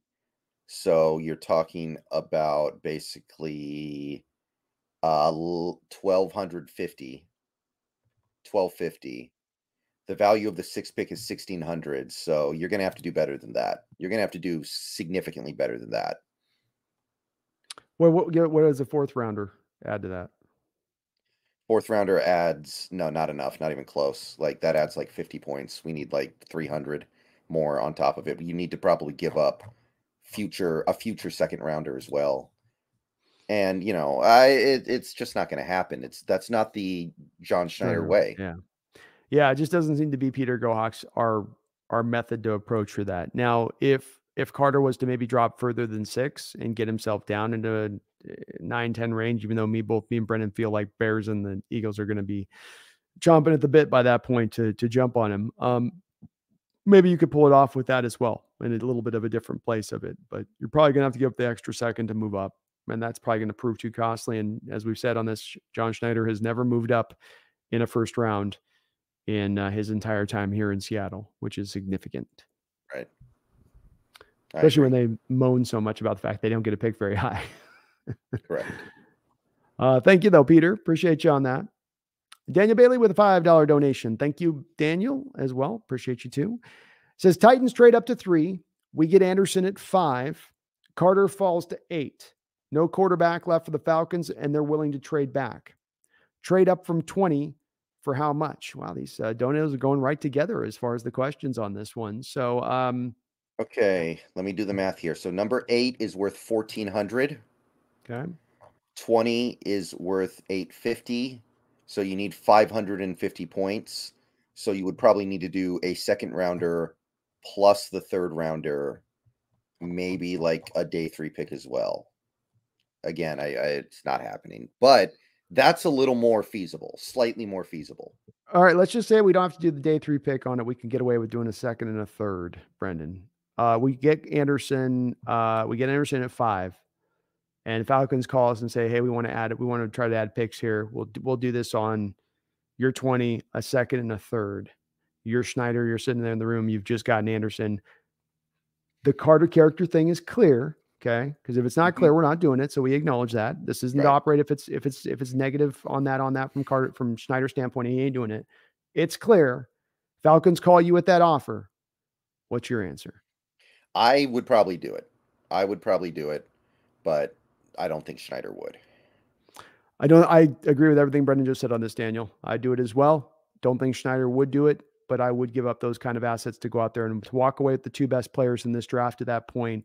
And that's what I've gotten done with basically my 2 first-round picks plus a 2nd and a 3rd rounder.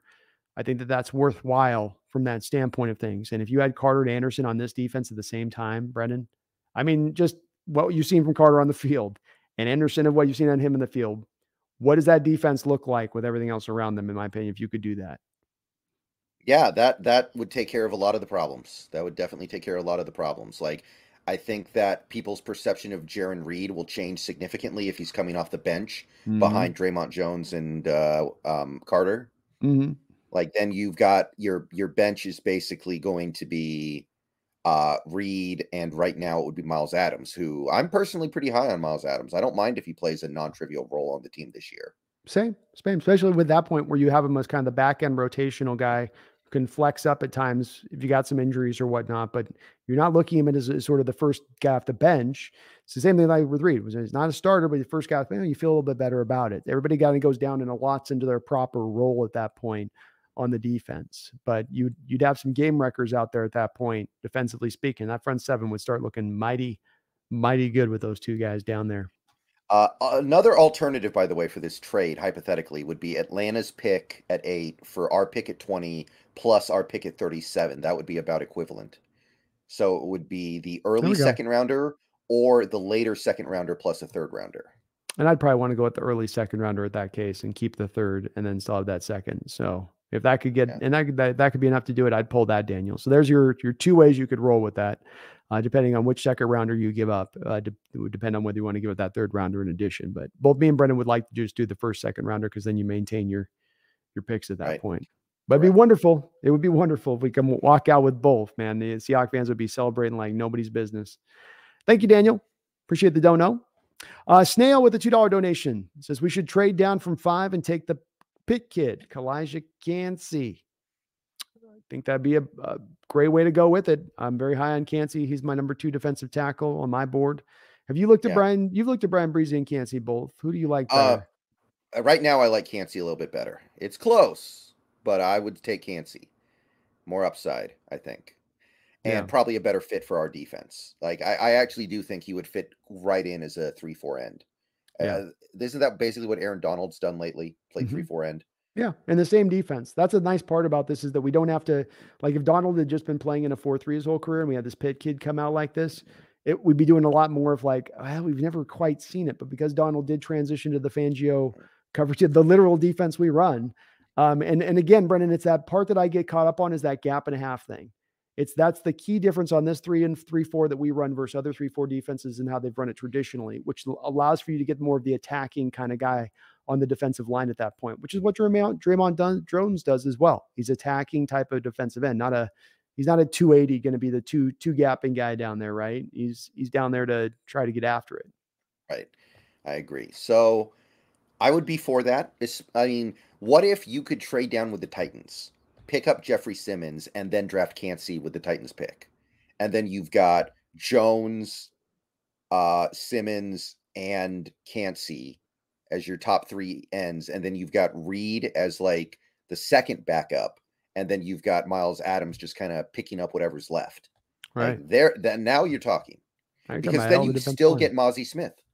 Right, you're still don't have to be done there. You can still continue to keep reinforcing it. You're right. That would be great if they can pull that off. It's again why trading back would be so tasty a proposition for all that you could kind of do off of that. Even if they're being a great player there at 5, there's so much, as we saw with the haul that the Bears got, Brendan. It's a lot that you can pull off on the other side of it. I like your idea though. You move back with the Titans, you don't get an extra pick, but you essentially just get Simmons. So they flip you back Simmons, you go to them at 2, then you get their 12. That'd be great. Yeah, I don't think it's likely. I have a theory that teams are very hesitant to part ways with players who are clearly really good as long as they're not like 29 or older. I think they're looking at what the Eagles did and they're like, we could do that too. So realistically, the Titans are years away and we all know it, but they're looking at what the Eagles did and we're like, hey, they turned it around in 1 year. We can do it too. Jeffrey Simmons is 25 years old. He's really good. Let's hold on to him like grim death, even though we should probably trade him. Agreed. Yeah. You don't see a lot of the movement on the defensive linemen across the league. If teams have good ones, they hold on to them too, especially like they're very valuable to teams. So, but I like it, Snail. Your head's in the great place on that one. I would be completely on board with looking at Cansey, man. He's awesome. Seahawk Gaming with the $2 donation. Thank you, Seahawk Gaming, for that. This is Chase Young for pick 20, and Evan Brown was 1 year, 225. So the Evan Brown deal is a great deal. We love this at $2 million and $2. You can maybe get a starter at basically vet minimum. I mean, at that point, for all intents and purposes, plus a couple $100,000. So if he ends up turning into a league average player at vet minimum, which has been his track record at center recently, that this is phenomenal value. This is great. So nothing to poo-poo on that deal at all on that side of it. Right. Chase Young for 20. Brendan Knight, I got to use the bathroom real quick. Can you tell him whether or not you're in on Chase Young at 20? Okay. Well, All right. I am not in on Chase Young at $20. In fact, as of right now, until further notice, I consider Chase Young to be a bust. He hasn't done anything in 2 years. He was not playing very well 2 years ago. Then he got hurt. And then last year, he didn't do much of anything. So I'm completely out on Chase Young. So I'm definitely not interested in that personally. To me, the guy to target would be Montez Sweat. I think that's probably the guy you'd want to trade a high pick for. I really like Montez Sweat. We probably should have taken him years ago. We didn't. That to me is the opportunity to strike. I do not trust Chase Young to be worth a high value pick right now.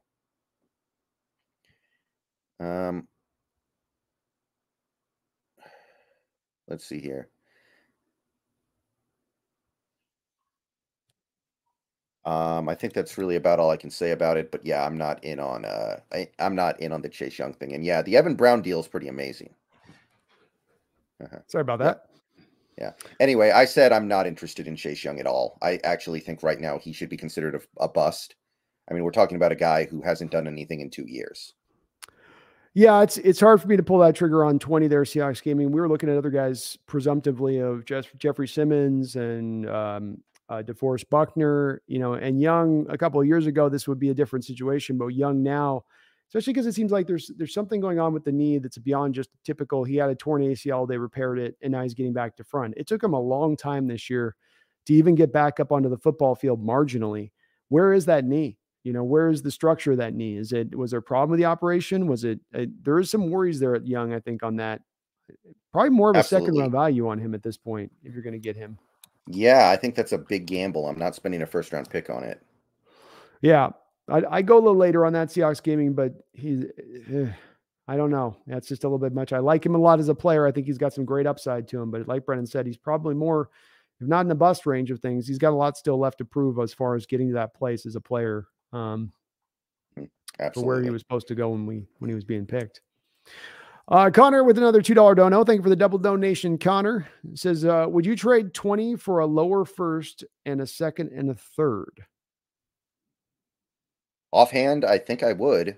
Depends on who's there at 20, though, always, right? Like if you could get somebody I really, really liked, like Brian Bresee or Nolan Smith at 20, then I'd kind of want to just take them. But if there are multiple players there you like, or maybe no players there you really like, it's different. But offhand, I'd say yes. Or you got them all equivalently placed, right? You have them all about the same kind of value. I would do it for a second rounder, Connor, about moving back. I wouldn't do it for a third. But if we get an extra second, then I would do it on just general principle. I want as many picks in the second round as we can get. If we could stack a bunch of them up, that'd be great. So I would be in favor of doing that. It would be a later second round pick, but I still think you get a great player there at that point, a real good player at that point by going there. I think the combine made me feel like this draft is a little deeper than I originally thought. Just kind of, for me, depends on the position you're looking at. There's some positions that are really nice. It's just, for me, Brendan, it comes down to, maybe I'm a little bit in the opposite place in this. Cause I go, get while the getting's good. Get as many picks in the second round as you can. If I could package a fourth, a fifth, and a future fourth to get an extra second or something weirdly in this draft, I would do it for this given draft. Cause I think the back end of this draft, you might find some diamonds in the rough, but boy, Brendan, once you get into the fifth round on this, it's light. It's real light on what you're going to expect. There's guys got some potentials, like they're Michael Wilson's types though, like played this many games in this many years, injury this, injury that, but the physical potential's there.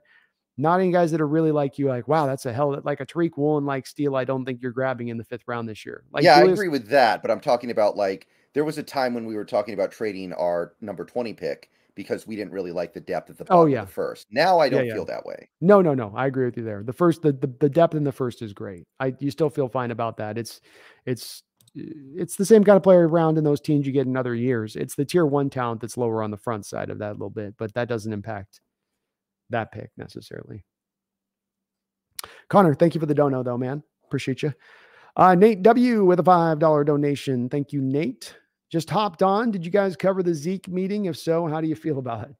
Yeah, I think that's fake news. I'm pretty sure that was posted by a troll account. We were talking about that earlier today.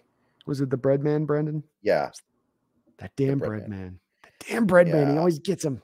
Yeah, I mean, look, if Zeke wants to play for the vet men to be a power back or fullback or center or whatever, okay, but I don't think he's going to be willing to do that. So, um, I aren't you just always pretty much better off getting a running back in the draft when it comes to like these guys who are like 2 years beyond washed up?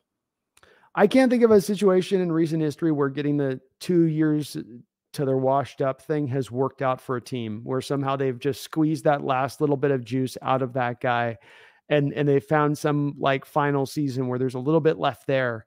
I think the better route, like you said, is to go with the draft and take that mode with it. Zeke's not been a particularly good back for the Cowboys in recent years. He can pass protect. He's got a good hand. So you can maybe look at him as a Travis Homer like replacement, I guess, and a short yardage back guy if they were wanting to look, but he's not been a great short yardage back guy. And he's not the same player he was when he came in the league. I'm not even sure he was ever at the end of the day, Brendan, all that in a bag of chips at the end of the day. Anyway, he got to benefit from having what he had Frederick as the center. He had Zach, was it Martin there as the right Yeah. guard. Then he had Tyron Smith. So he had 3 Pro Bowlers and Lyle Collins on the right side when he walked in. I just thought he had a great offensive line and he got to flourish behind that offensive line. And once that line went to poop, his game went down with it. Yeah. To me, the play is sign Dearness Johnson for vet men. That's a guy who's much younger, has very few miles on him. Because I do think we need 2 running backs right now. We've Agreed. got K9, DJ, and nothing else. Even if you think Godwin is a running back, which I kind of don't, then we don't have him right now. At the moment, we don't have him, even if you think he's a running back.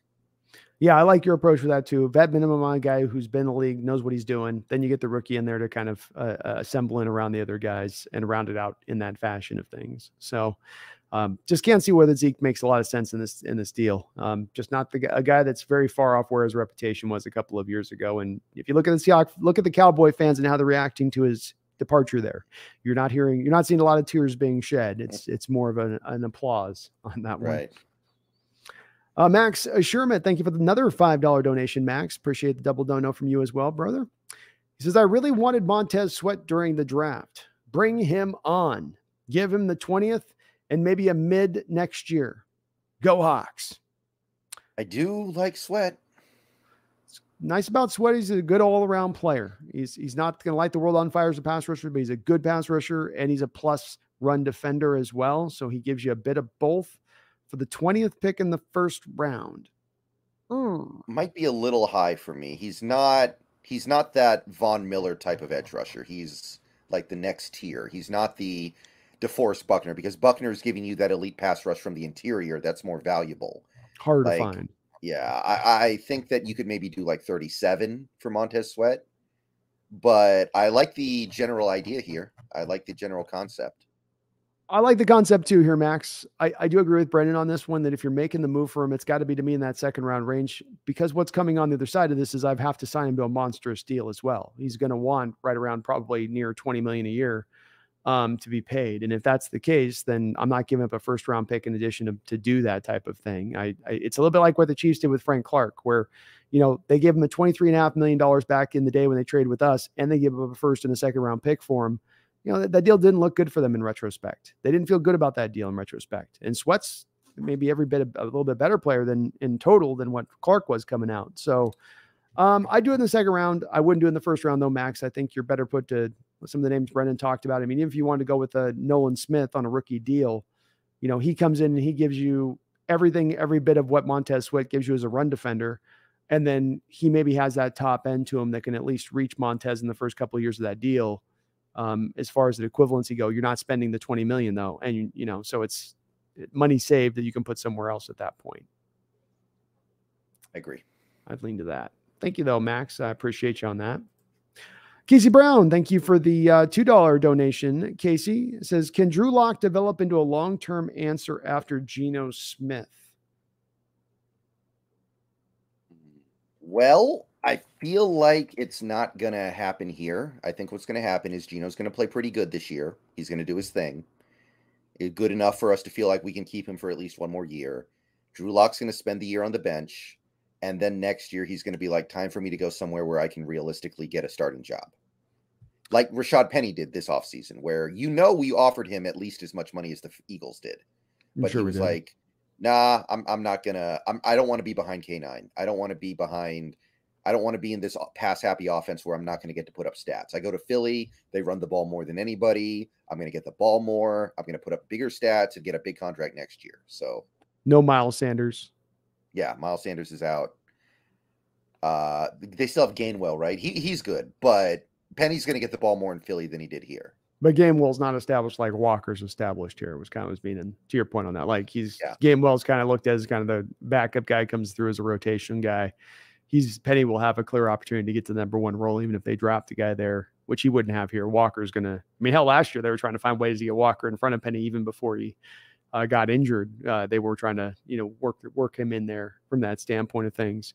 I agree with Brendan on this one, Casey, that, the thing what Gino's done with his deal is part of the benefit of it being great for the team on being a team friendly deal is also the fact that you're able to take the deal and make it affordable throughout the portion of its entirety of the contract. I think Gino, because he's taken a team friendly deal, has that much more likely that he's going to see all 3 years, because it's got the escalators and things that are going to make this not painful for the team to hold on to him and keep him here. And especially if he's performing really well at a top 10 type level from the quarterback position, why would they want to?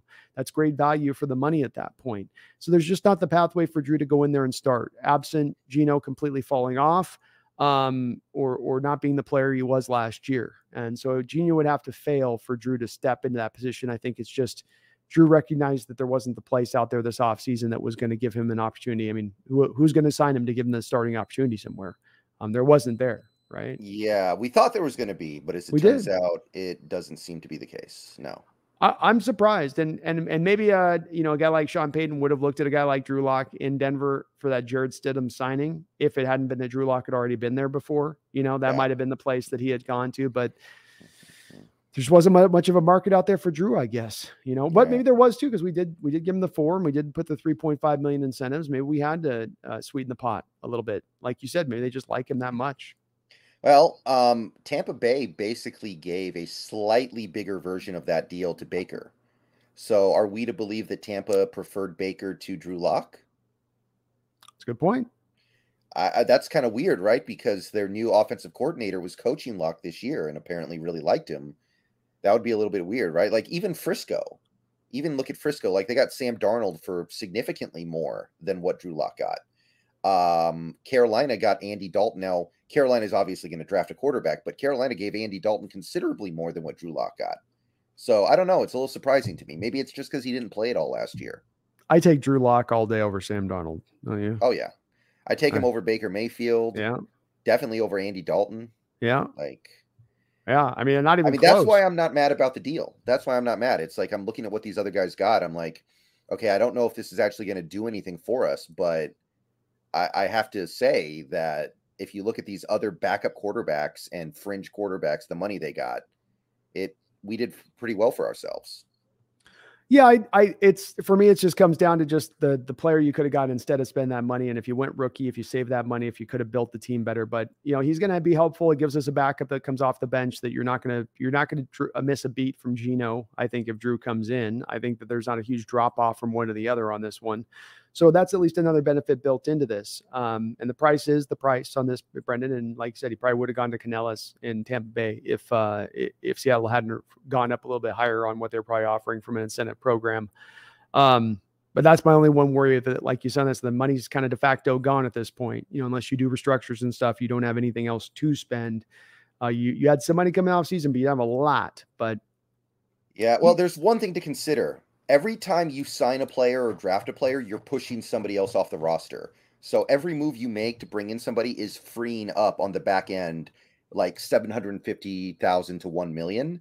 Mm-hmm. I think that is something people forget about. And that does add up. We've got at least, I would say, 12 to 15 players on this roster right now who are under contract, who will not be under contract when the season starts. So that's like an additional 10 to 12 million you're freeing up just through releasing those guys like Chris Steele, Isaiah Dunn, Joshua Onujiogu, Chris Garrett, Gerard Hewitt. We know that all these guys are likely going to end up on the practice squad. So we have to consider that as well. Mm-hmm. It's true. There's a little bit more money that will be freed from that spot of things. And as what somebody else was posting above, we got a lot of flexibility on some of the contracts. So if they want to move money around, but then that just comes down to, do we have the money to spend?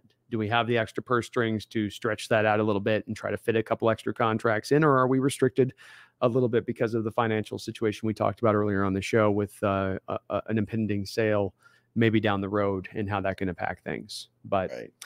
no, it's he will at least give you a very valuable backup to have. You're not going with a guy that's not going to be able to function this offense if he comes in. He's got familiarity. He knows how to run it, Brendan. That's definitely a value for sure. Ricardo Edmondson, thank you for the $5 donation, man. Thank you for, again, the double donation here. You guys are amazing on the support on the channel as ever, man. Appreciate you. Says, if the Cards stay where they are in the first round of the upcoming draft, what position are they most likely interested in? There's some talk that they like Tyree, Brendan. Some I think scuttlebutt. they got to be pure BPA, right? They need a lot. Like, honestly, their best player last year might have been Zach Allen, and now he's gone. I was listening to a Cardinals podcast a little bit after he signed with Denver, and they were like, "Man, the one good thing to come out of last season is now gone." Like, he So might be true. their best, especially if they trade D Hop.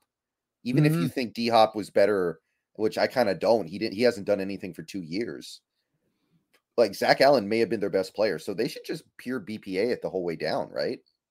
Well, it's also part in your description is also why here, Ricardo, I know you say they stay, but this is why they really shouldn't stay under any regard. If they got even marginally close to the offering of what the Bears got to move down to 9, they should be moving because they have so much need of help across the board. I mean, that's the thing here is they're not just one guy away here. But I think that they're going to probably, the value of it there when they sit at 3, Ricardo, is in edge at that point, unless they're in on Carter as far as they're okay with his character stuff. If it's not but both those two positions are both that they need, both edge and both interior. So them going defense BPA at that point would lead them to defense. I can't see them going any other direction. Wide receiver value is not there. Cornerback, that's too high. Bijan Robinson, I guess, would be a very Cardinal move to make, wouldn't it? That'd be, for some reason, that feels Cardinal-like to me, Brendan. The Cardinals taking him at number 3. Like, I don't know why, but maybe that would, if the former general manager was there, I'd feel like that. But Yeah. it'd probably an edge, probably a defensive player, Ricardo, on that, if they just stand pat. Yeah, yeah. I imagine right now. I think they take Anderson.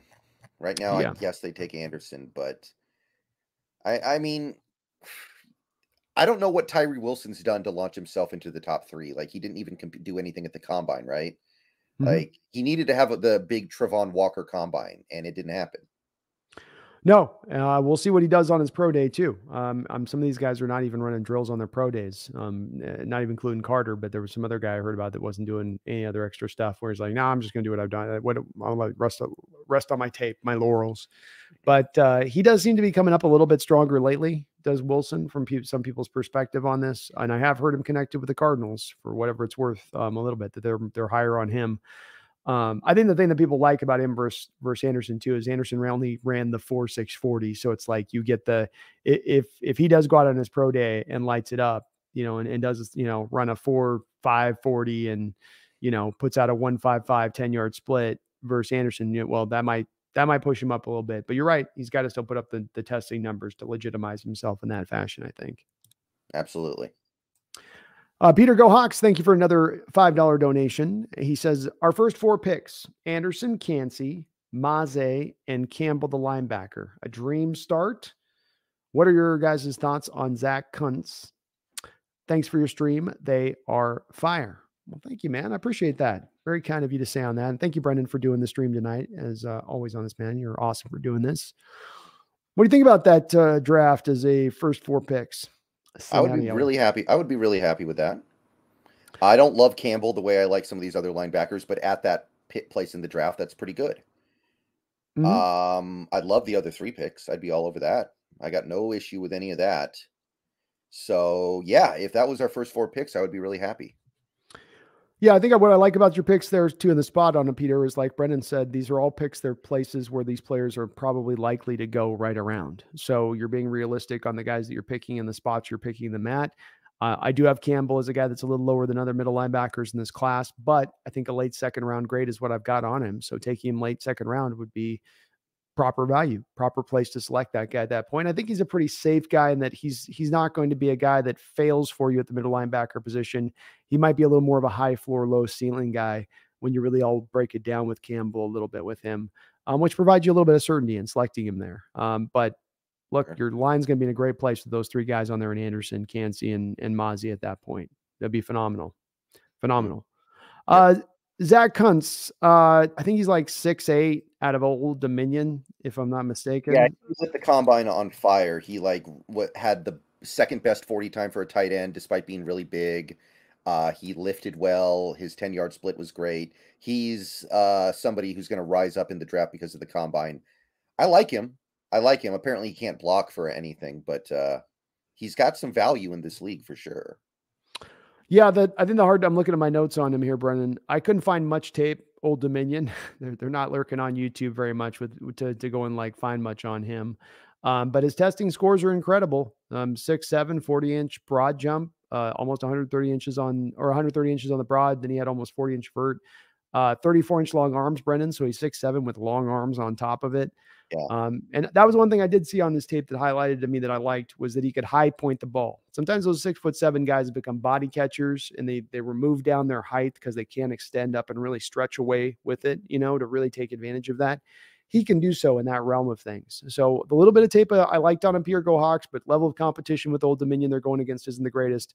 And there wasn't a lot of film to go look at him. So I don't have much to go off of with them on that. I'm gonna have to kind of probably trust the scouting reports on this one, unless there's some more tape that gets put out there that we can kind of look through. Right.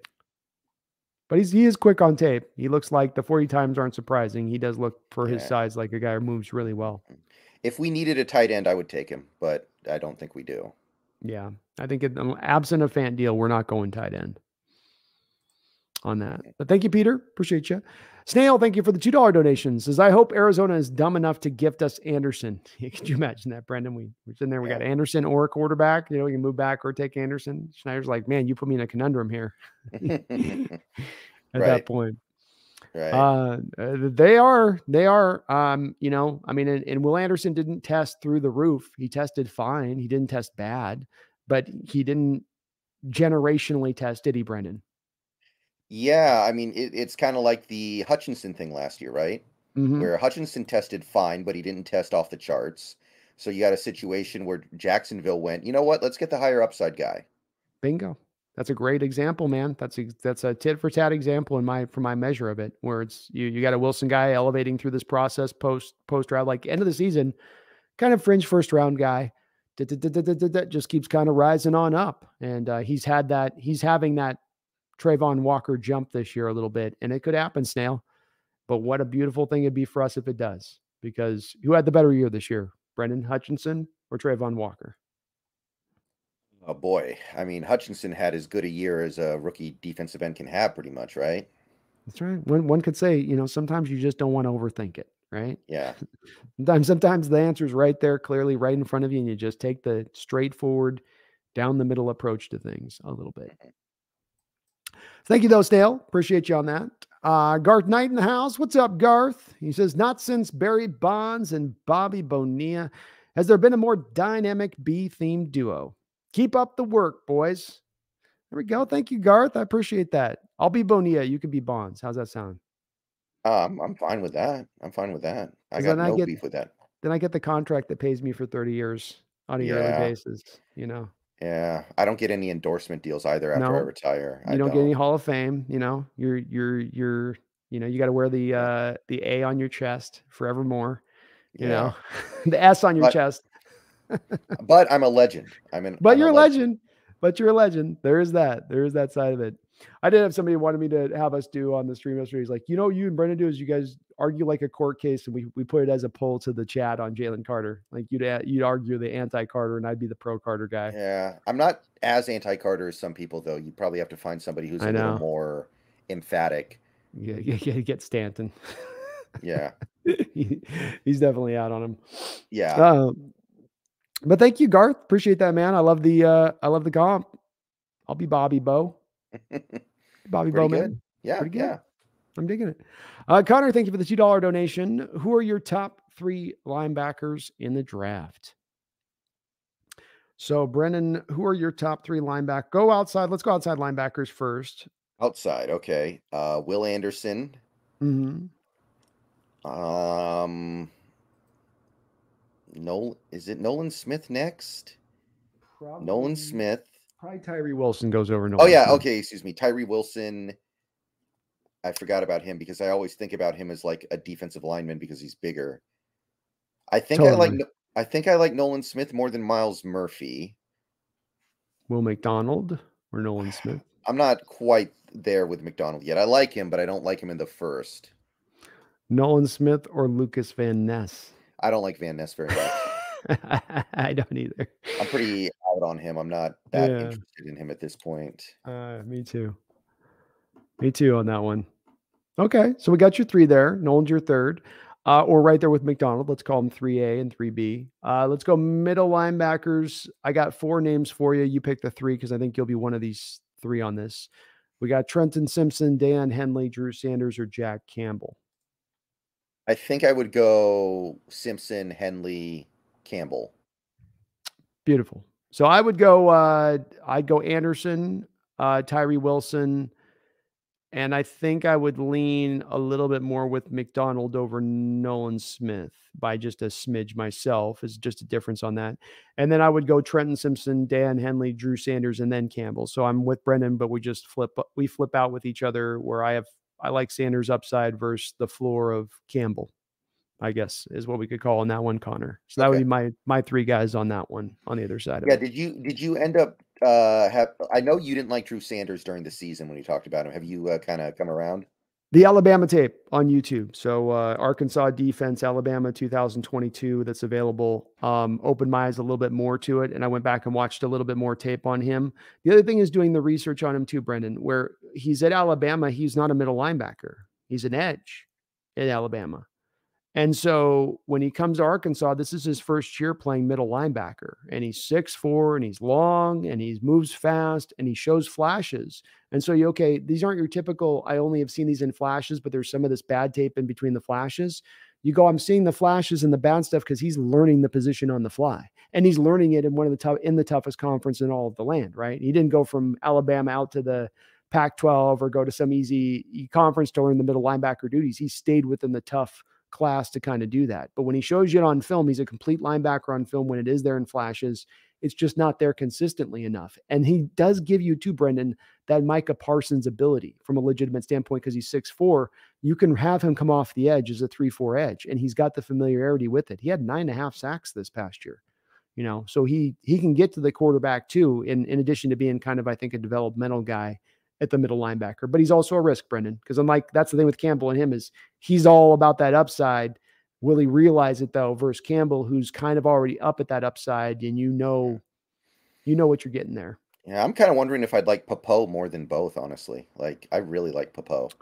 Popo's Popo. great. Popo's the next guy I have on my linebacker board behind these guys. So he's the very next guy. And when we start trying to parse between these guys and where we're picking them, they're all very so closely aligned. I mean, we're not talking about differences of a second to fifth. You're talking about guys right aligned into the same spot of where they'll be selected. So Popo's great. I don't know if I've got quite the second round grade on Popo. He's a little light. A little bit going to struggle with those second point of attack points or the second level blocks. It'll come down where he gets enveloped at times because of the size issues. But yeah, he's a fun player. He's lightning fast and he can hit like a truck, when he arrives. So he's got a lot to his game that is fun. Yeah, agreed. And All Pro Seahawks asked about Carl Brooks. I like Carl Brooks, All Pro Seahawks. He's legitimately really big off the edge, and he can still operate off the edge. There's a lot of edge guys in this draft like Keon White that can only operate really at the pro level from the inside. They're not going to be able to do outside stuff. And he can do both with that, where you can flip him in and out. My comp from him has been Michael Bennett minus the first step quickness of Michael Bennett. So he can use his hands like Bennett. He can use leverage like Bennett, but he just doesn't have that first step quickness out of his stance like Bennett, but he can do also the inside outside stuff. Sorry, I saw that question in there right below the other one. So I just wanted to address that one really quick. Chad Hart, thank you for another $10 donation. He says, this is exactly what I needed tonight. Brando and Brendan. Did you get over Brendo? I got Brandoed. I don't ever see you with a Brendo. I get a lot of misspellings of my name because it's such an odd way to spell the name. Yeah. It is, you get a lot of Yeah. Brendans. The funny thing is, the casino that I play at actually has another person named Brendan with my spelling, so it's very obnoxious. It's like this is the one time in my life when I run into somebody with the exact same spelling of my name, and it's at a place where they're calling your name out constantly to let you know, "You come here, do this, do that." Oh Lord. Yeah, So that it's would get like, annoying. that's unfortunate. Yeah. You'd be like, just include the last name, the initial, please. Come on. Work Yeah. with me, casino. But thank you, Chad. Thanks for the $10 donation. We love doing this, man. So, we'll keep on it throughout this off season and on into the future on this. So we're back to our double duty too once we get back to the season, no doubt about that as well. But thank you, man. Appreciate you on all the support. Thanks again for being a patron as well. Will Valdez with a $5 donation says the 20th pick and Noah Fant for Jerry Jeudy. What do you think, B team? I might do Fant for Judy straight up. I Can somebody explain the Jerry Jeudy thing to me? He has 0,000-yard seasons, Mm-hmm. and they want like 2 first-round picks for him, like he's Jerry Rice at 24 years old.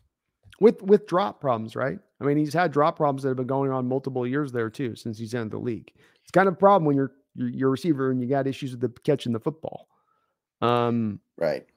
Yeah. See, here's the thing: when when the Denver Broncos say we want a first-round pick plus for Jerry Jeudy, what they're really saying is we don't want to trade him. Yeah. Like, I think that's all that can really be said.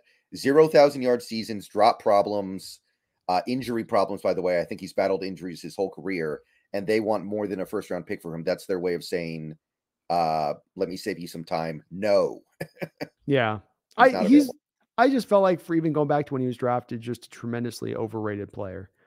It's the whole thing with his route running, and they were like, he runs better routes than most pros when he was coming out. And there was just this hype on him that was, when you really watch the tape at the end of the day on him, he's not particularly explosive. He does run good routes, but the hands aren't great. They're okay. He's not a real yak guy for you.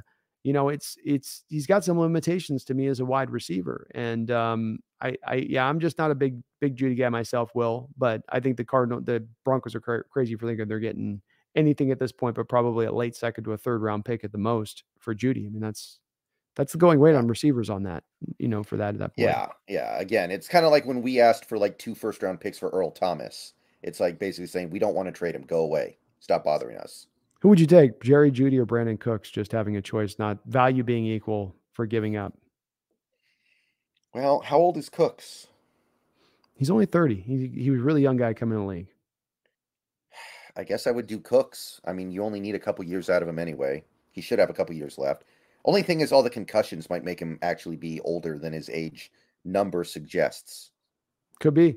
I do think he's going to cost you less to his draft capital than Jeudy will at this point. But even if they were equal, I would lean to still Cooks. I'm completely out on Jeudy. I think outside of just getting him on a fringe level, just something about him doesn't strike me right. I don't know what it is. Some players who kind of rub you the wrong way, I guess. Thank you though, Will. Appreciate the donation, man. Definitely would be willing to do it for lesser than that, but I like it. Like where your head's at. It's creative. Snail, thank you for the $2 donation. Says the number 1 linebacker in the draft is Deion Henley. Go Cougs. Well, I got him as my number 2, man, as far as middle linebackers go. So I got him close. But it's hard with Trent Simpson, isn't it? When he's 2 inches taller, he can rush off the edge. He's 10 pounds heavier than Henley. And I love Henley, but it's just tougher with what kind of Simpson brings to bear just a bit on that one. Yeah, Simpson just, man, like on every level, he's just a stud. And after the combine, his draft stock started falling. I have no idea why. I thought he had a great combine.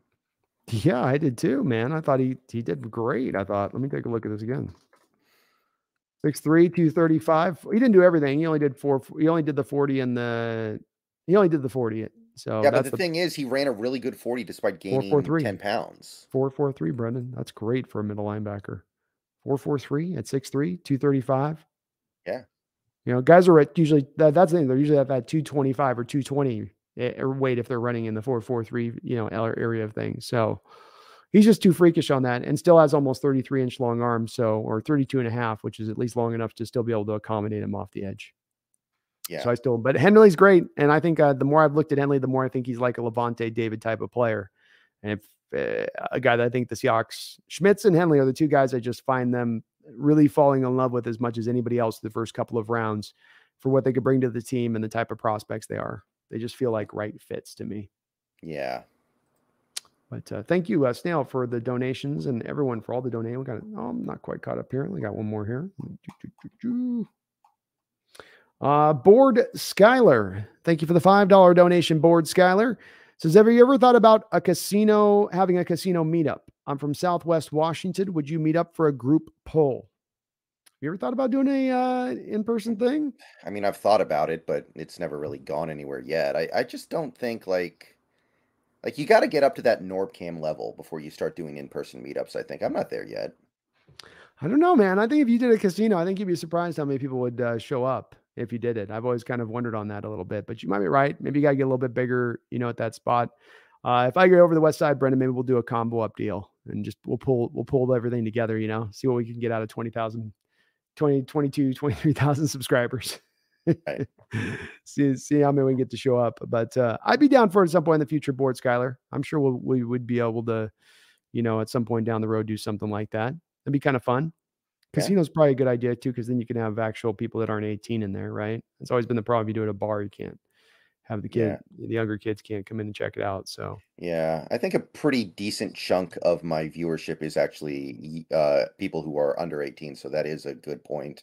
Yeah, I think it'd be a good idea at some point. I think there'd be definitely, if I was on the West Side, I'd be trying to do a meetup a little bit more. But in Spokane, I don't think we got enough folks out here with that. So I have to get over there.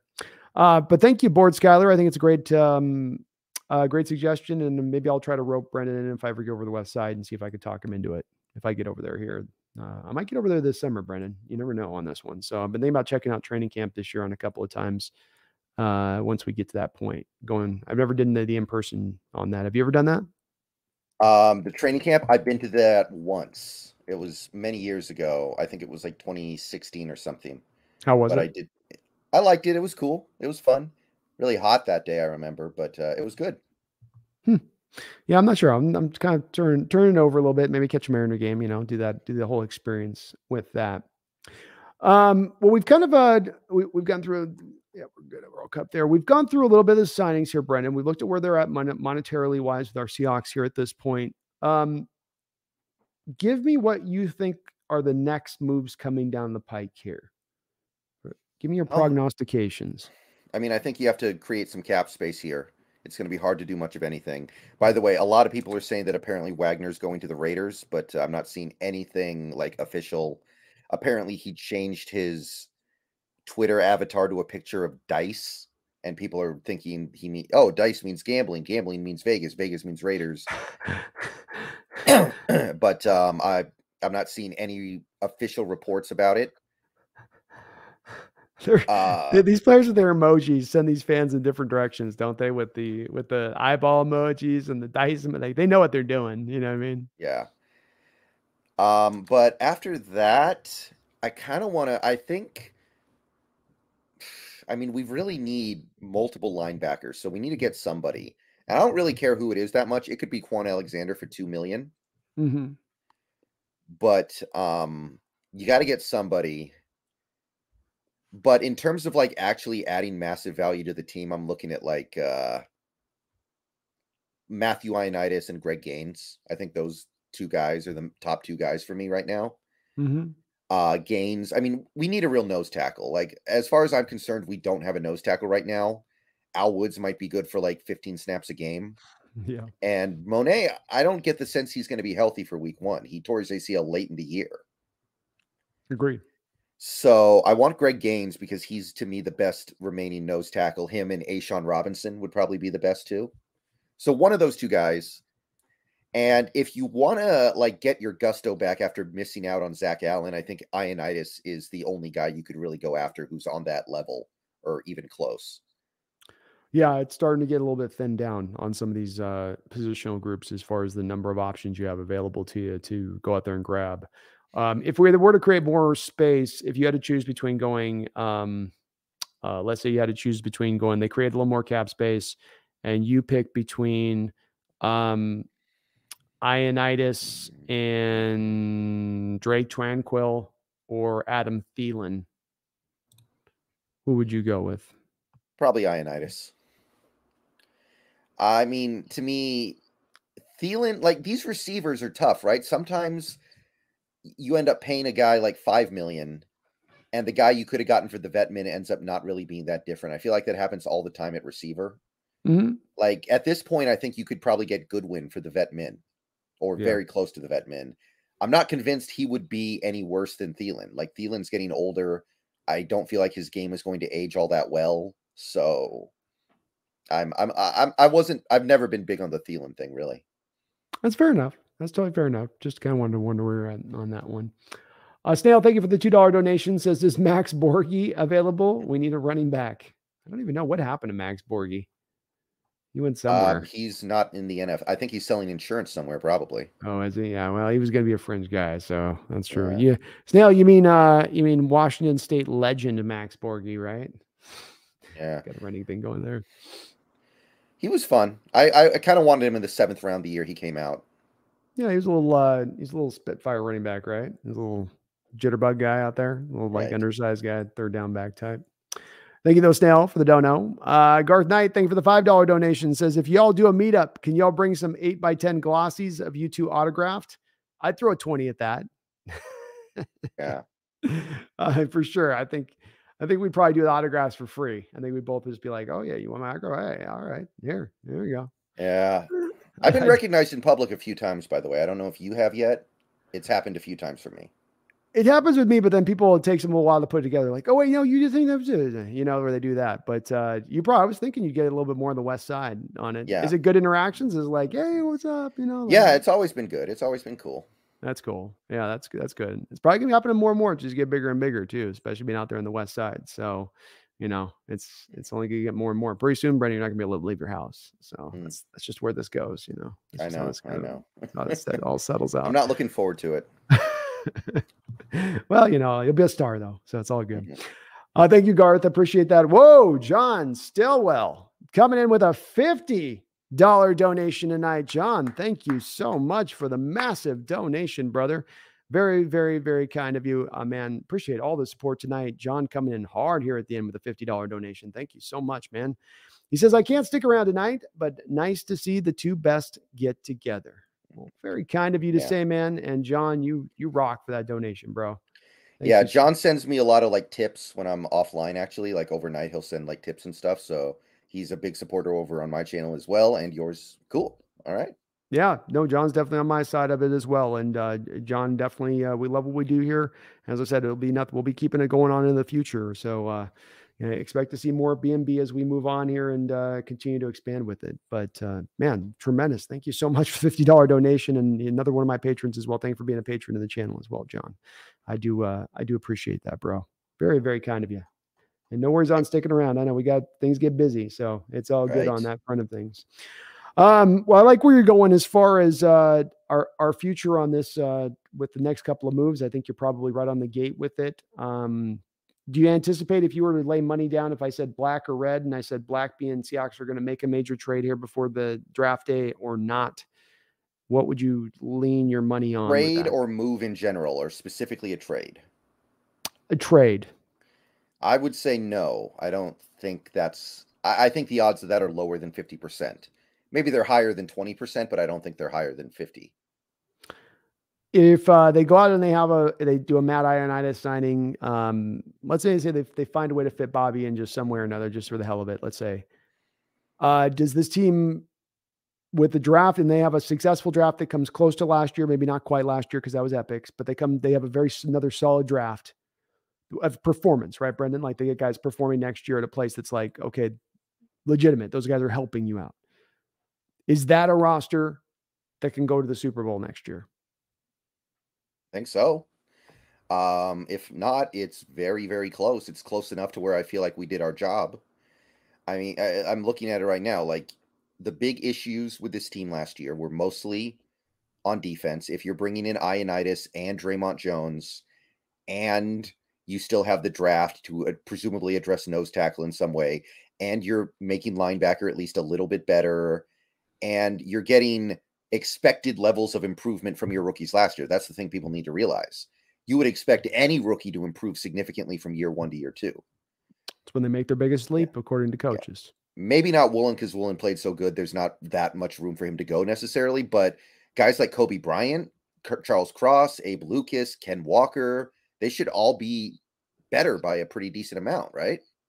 I would think so, and maybe even in Woolen's case, that is the case. He could get so he is still new to the position, and a lot, and something that you heard about every player talking about him because they just kept just being like blown away by this aspect. They're like, yeah, you watch him and he doesn't even know what he's doing. Yeah. So what happens when he knows what he's doing and he understands where he needs to go and the actual technique to play in a given situation, as opposed to just trust my speed and quickness to get there. So I'm stoked for that too. And I think they very well could. It will be relying on that, I think, Brennan. If you're going to get Yeah. to the Super Bowl at that point, then you're going to need those second year returns. You're going to need the draft to hit and those guys to come in and play immediately, not to wait on them to kind of eventually get around there to being ready, but really they're providing some kind of help right from the jump. But Yeah. part of the benefit, I guess, of picking this much. And the main problem with the offense last year was center and right guard. You've already addressed center with the Evan Brown signing. I think he's going to be, at the very least, he'll be noticeably better than Blythe. He's better than Blythe. Blythe, Yeah. This is a better sign than Blythe. Remember, Blythe didn't play the whole previous year prior to you signing him with the Chiefs. This guy's going to give you better play than what Blythe gave you. So he's a guy that gives you every bit of what Blythe gave you in pass protection, if not better. And he actually can run block a little bit as well from that center position. So I think almost as much as any signing, I love the Draymond Jones signing, but for the value is that you love this signing, this 1-year deal with the kid out of Detroit, because just the value is so great. For it's not even close. This is like basically what we paid Kyle Fuller last year. Yeah, exactly. And what is Kyle like? I don't know how this got done. Is he like the best kept secret in the NFL? No one else knows that he exists or something? I think probably the guard performance lessened him down in a way where people didn't see him as the pure center and where he should be. And that probably hurt his, because as we saw with Posick, right? Where you move Posick to guard and it's like, ugh, this guy is even an NFL player. But then you move him to center and it's like, well, no, he's functional once you put him in the right spot. So it's always said, center doesn't make a guard doesn't make a center necessarily. Yeah. And I think that kind of shows that just a little bit. So, I love that signing. It's a tremendous one, and it's going to help us out. On top of the flexibility, gives you both guard and center. He can play if you get caught into an injury pinch at some point in time in the year. So helps us out, and we don't have to thrust, like you said earlier, we don't have to thrust the rookie out there necessarily from the jump if we drafted John Michael Schmitzer. Yeah, some people theorize that Pete really doesn't like having a rookie center starting. Like that's something that he's really not into because of the center is the quarterback of the offensive line. Because I think probably the protections go back to the quarterback. Sorry to interrupt you, but maybe because the protections go back to the quarterback then. Now Gino, instead of making his reads, is having to set things up. And you want your quarterback making his reads and his checks, not adjusting the line protections. You have them do some of that stuff, but not whole hog, right? You'd like to have your center sitting there. They do the point move, Brendan, where they do this, where they're like, he's like, yep. They're that was the one thing Blythe could do. He's a pointer. He could point like nobody. As soon as the snap came out, he was a different person. He was, but boy, could he line him up. Yep. he could line the pieces across the board. John, again, thank you for that $50 donation, brother. You're amazing for that and all your support on both of our channels. It doesn't go unnoticed. It really is appreciated. Ethan Tech World, thank you for the $5 donation. Says, what up, BNB? Done with the finals at UW? If the Jonathan Allen free agent approach is true, that is extremely frustrating. Jody Allen free agent approach is true. That's extremely frustrating. It's such a huge disadvantage. Go Hawks. It's something that sets you back a little bit. And it's my worry. I don't think Brendan's as worried about this as maybe I am, probably a little bit. And maybe I'm overly so in this case, a little bit. But I'm definitely worried about it. I look at this team and I see that there are times that you leave advantages on the table. And as a football team, you have all of these potential advantages you can take advantage of. And Seattle sort of kind of halves these over and slides them off the table and goes, we'll just work with this. And when you're not trying to take advantage of the monetary advantages, when we, from a defensive standpoint, don't take advantage of the defensive schematic advantages, when you look at us from a penalty standpoint, and we are traditionally always one of the most highly penalized teams in the NFL, meaning we don't play real clean, technically clean football in that respect of things, these are advantages you leave off the table on a weekly basis, on a yearly basis, and you can overcome them. You can still be successful. But Brendan, my worry as we kind of go along a little bit with this is that there does become a point where you're taking too many advantages off the table to where you're setting yourself up to never be able to get to a point of being elite. You might get yourself up to good, or one and done or where we've been recently, but you might not be able to put yourself up over the top to truly turning yourself into a real contender, right? Being a one and done team every year is not really a contender. That's you being a fringe playoff team every year. Yeah, I mean, in order for you to make up for it, you need to be a top 3 drafting team, and we're not. I mean, we had a great draft last year, but overall, we're not. You need to be an elite team in terms of player development, and we're not. Maybe lately, maybe over this last year we have been, but overall, the last 10 years we haven't been. There are ways you can make up for it. There are always ways you can make up for it. Like, this whole thing that we talk about sometimes about whether or not you should pay the quarterback because, teams that spend X amount of money on the quarterback don't win the Super Bowl. You can overcome it. It's not some hard and fast rule. The degree of difficulty just goes up. And this team has enough shortcomings without having yet another degree of difficulty thing to try to overcome. Exactly. You put it well put there, and I can't put it any better than that, Ethan. And in perspective, that's where I land on it. It's something that is not going to necessarily be a death knell. This is nothing that sinks us. It's anything that prevents us from having success. But it's a thing you worry a little bit about because football is such a competitive sport, and you have these teams, Brendan. They're pushing every advantage they can, far as they can push it, aren't they? I mean, you got the Rams with the void years and the stack and the guaranteed money instead of bonus money, so we can push the contracts down. Teams are doing this more and more. It's the price of doing business. And if you don't do it, if you're operating completely opposite end of the scale, it just feels like you are setting yourself just in a little bit of a tougher realm to try to make this happen. But we'll see. It's a different approach. Maybe it's one that they find a way. And if they do draft better, Brendan, like you just said, if they do the player development better, then they can overcome this. So it's not the end all be all in that situation. It's just a part of the process with that. Right. But thank you, Ethan, for that. Is there anything else you got on your mind, Publin, right now, Brendan? What do you think about Barton? 3.5 mil to Washington.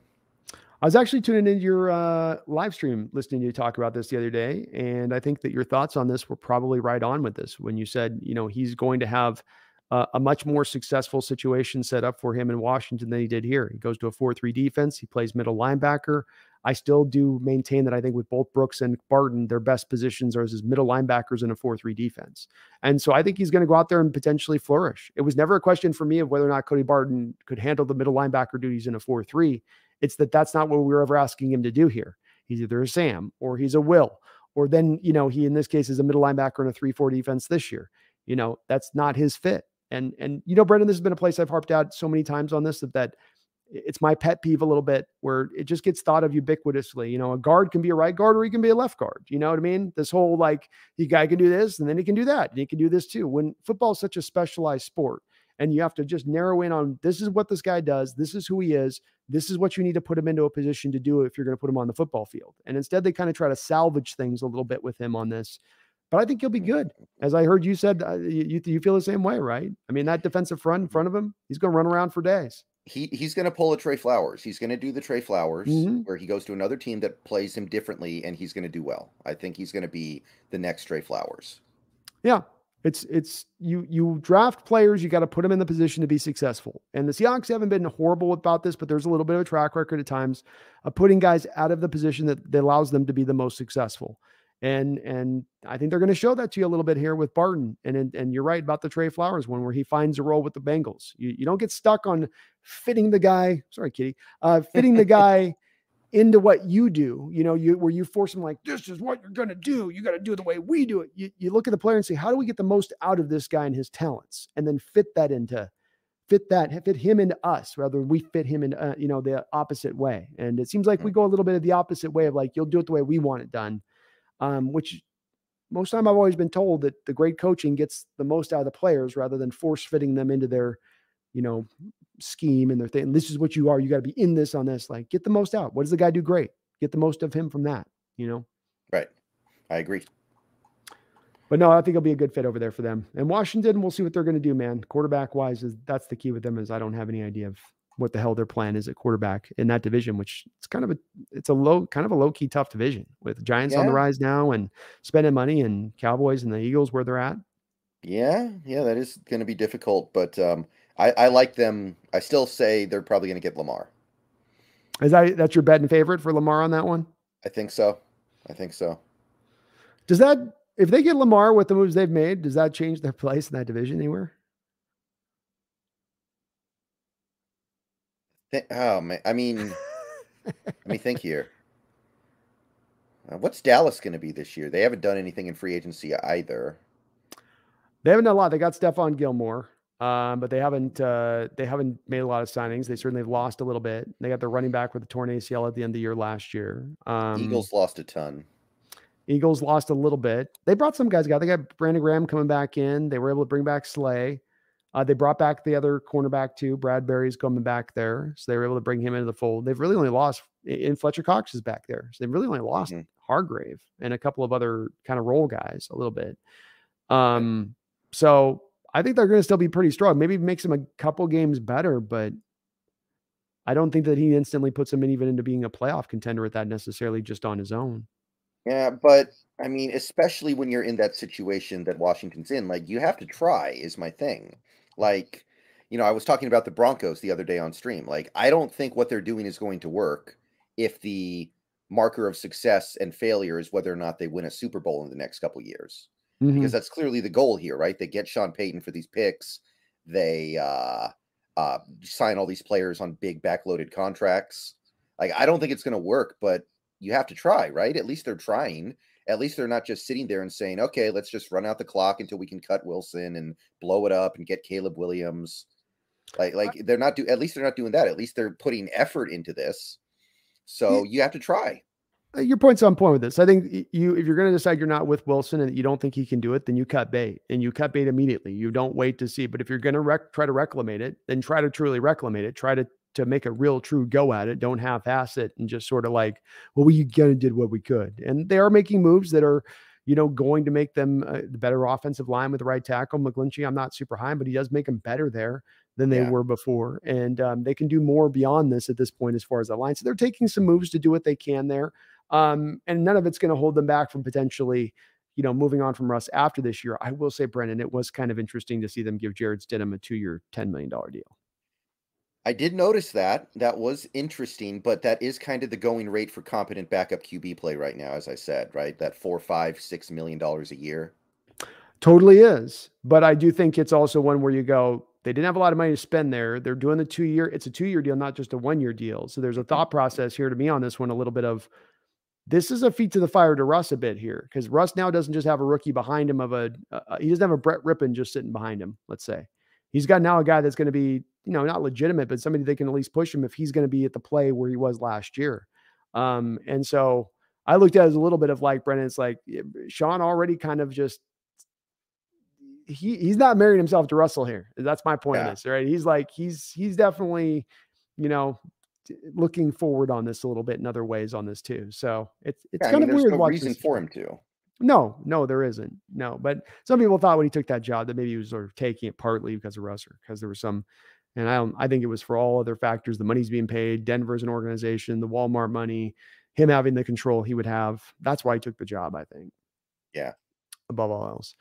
John M429 with a $10 donation. Thank you, John. Says, all in all, since the Wilson trade, things are trending upward with me as far as management goes. Like the draft last year and the moves so far in free agency. What do you think of Devin Bush? You're muted. Sorry. I want Devin Bush. I think he's going to be really cheap. And to an extent, at the linebacker position this year, we're going to just be throwing stuff at the wall and seeing what sticks anyway. So why not bring in an uber talent like Corbin Smith suggested? What if you get Wagner and Devin Bush? Then Devin Bush is learning from one of the great all-time middle linebackers, getting to play with him.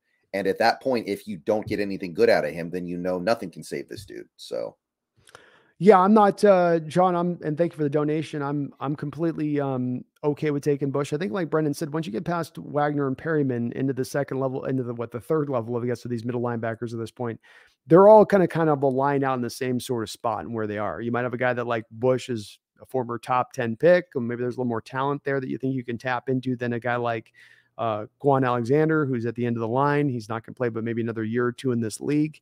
And so you could go a little bit of a difference there, but Bush at least gives you a young guy with some potential, I guess. And he has played in a 3-4. I do say though, Brendan, if the Steelers can't turn you into a linebacker, I don't know if we can. You know what I mean? That's one of those positions where they know how to develop linebackers. You know what I mean? And if they ain't getting it out of you, don't know.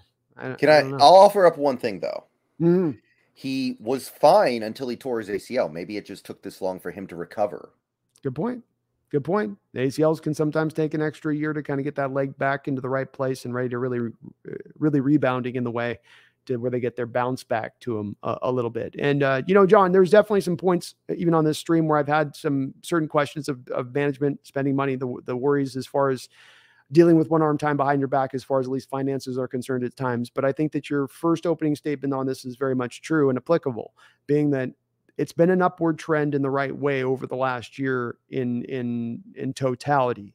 This team, certainly from the Wilson trade to the draft, for the most part, how they've spent their money has been good and solid and smart. And they have avoided making the bad decision to get themselves overturned here. And this rebuild is going to turn around very fast because of that. So they've earned some good measure of faith and hope in that respect of things because they've been pretty on the solid line here. And we'll see how they go with this draft, the way they spend the rest of this money. But it has been an upward trend as of recent. You're right about that. Right. Thank you for the dono, though. Garth Knight, thank you for the $5 donations. What do y'all plan for draft broadcasts? Also, let me know when you have Craig representing on the wall, Brando. I got the delivery in today, Garth, so I got to go to my boy's house to pick up the stuff, but I got it there. So I should have it up by the next stream for you there, Garth. I hope I got in the background at that point. Draft day. Are we doing an everyday post-draft thing? Well, I figure it should be like last year where we do our own streams during the draft. Right. And then after the first day and second day, we probably do a quick show. It's not going to take that long because we have 2 picks on day 1 and 3 picks on day 2. So it's not going to be super long. The last day, we're going to be streaming all day because it's 4 rounds. So we might want to wait until the next day. Yeah, I think that sounds like a good plan. So we'll probably go back and forth on each channel and then be on one of our 2 channels, depending on what we're on our sequencing. It would be Sunday, would be the not draft day, but the day after the draft. And that's where we can do maybe kind of a full wrap at that point, Garth, and look at all the picks in total and the draft in total at that point. So first 2 nights will be on, third night, especially by the third day, you and I will both be running on empty anyway by that third day. It's the voices. I don't know about you by that point, but my voice will be done. Eyes will be going sideways. Can't even read the chat anymore. It's tough. I mean, this week has kind of prepared me for anything, right? Like I haven't been on camera the whole time, but by the time tomorrow's up, I'll probably have been on camera on stream for like 30 hours. Oh no, you've been a soldier this week. And if you guys haven't been checking it out, Brendan's been doing streaming every week about 9 o'clock or so in the morning, getting up, doing it on his channel, covering the action live. So he'll be on tomorrow, by the way, on his channel, Seahawks Brendan Nelson at 9. But I think you're right. You got it. If you've done this week, this 3-day draft ain't gonna be nothing for you. You know what I mean? It's that last day that'll get you. That's the one that gets you though. It's because you've done the 2 days, and then the last day is the longest day.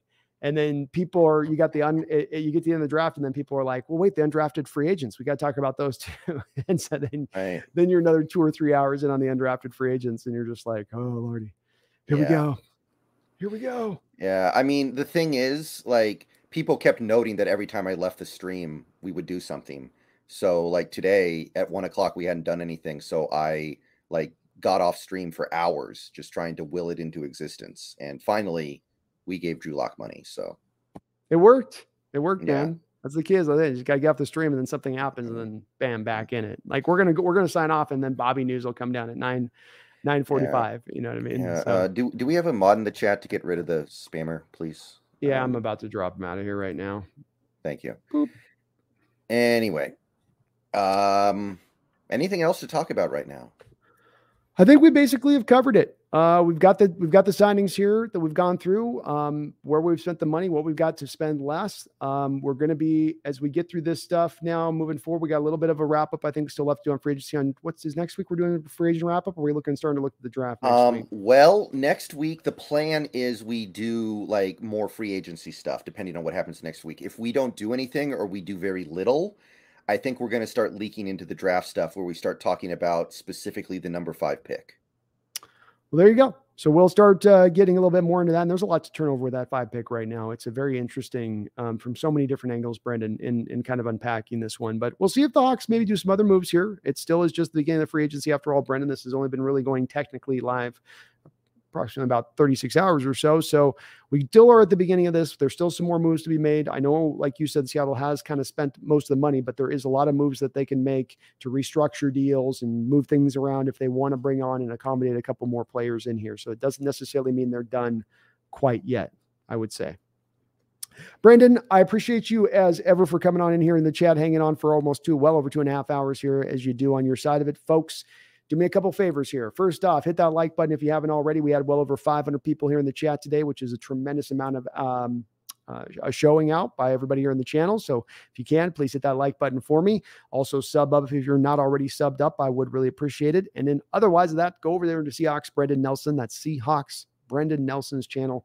Get subbed up to his side as well over there as he's covering content daily over on his side of things. And he will be streaming tomorrow morning as well. So Brendan, thank you, man, for coming on. It's been a tremendous show with you here as always. Seahawks making some moves. We'll see if these are the moves enough to get us up over the top on the other side. We shall see. So we will be back on his side next week, Thursday, 7 o'clock Pacific Standard Time. But in the meantime, folks, as we're waiting for the Bobby news to come down, I hope me and Brendan don't have to remind you, but you know what? We're going to do it anyway. So Brendan, let's remind him, let's let him know here that even when we're worried a little bit about this offseason or loving this offseason, either way, don't you ever, ever, ever forget. Go Hawks. Go Hawks.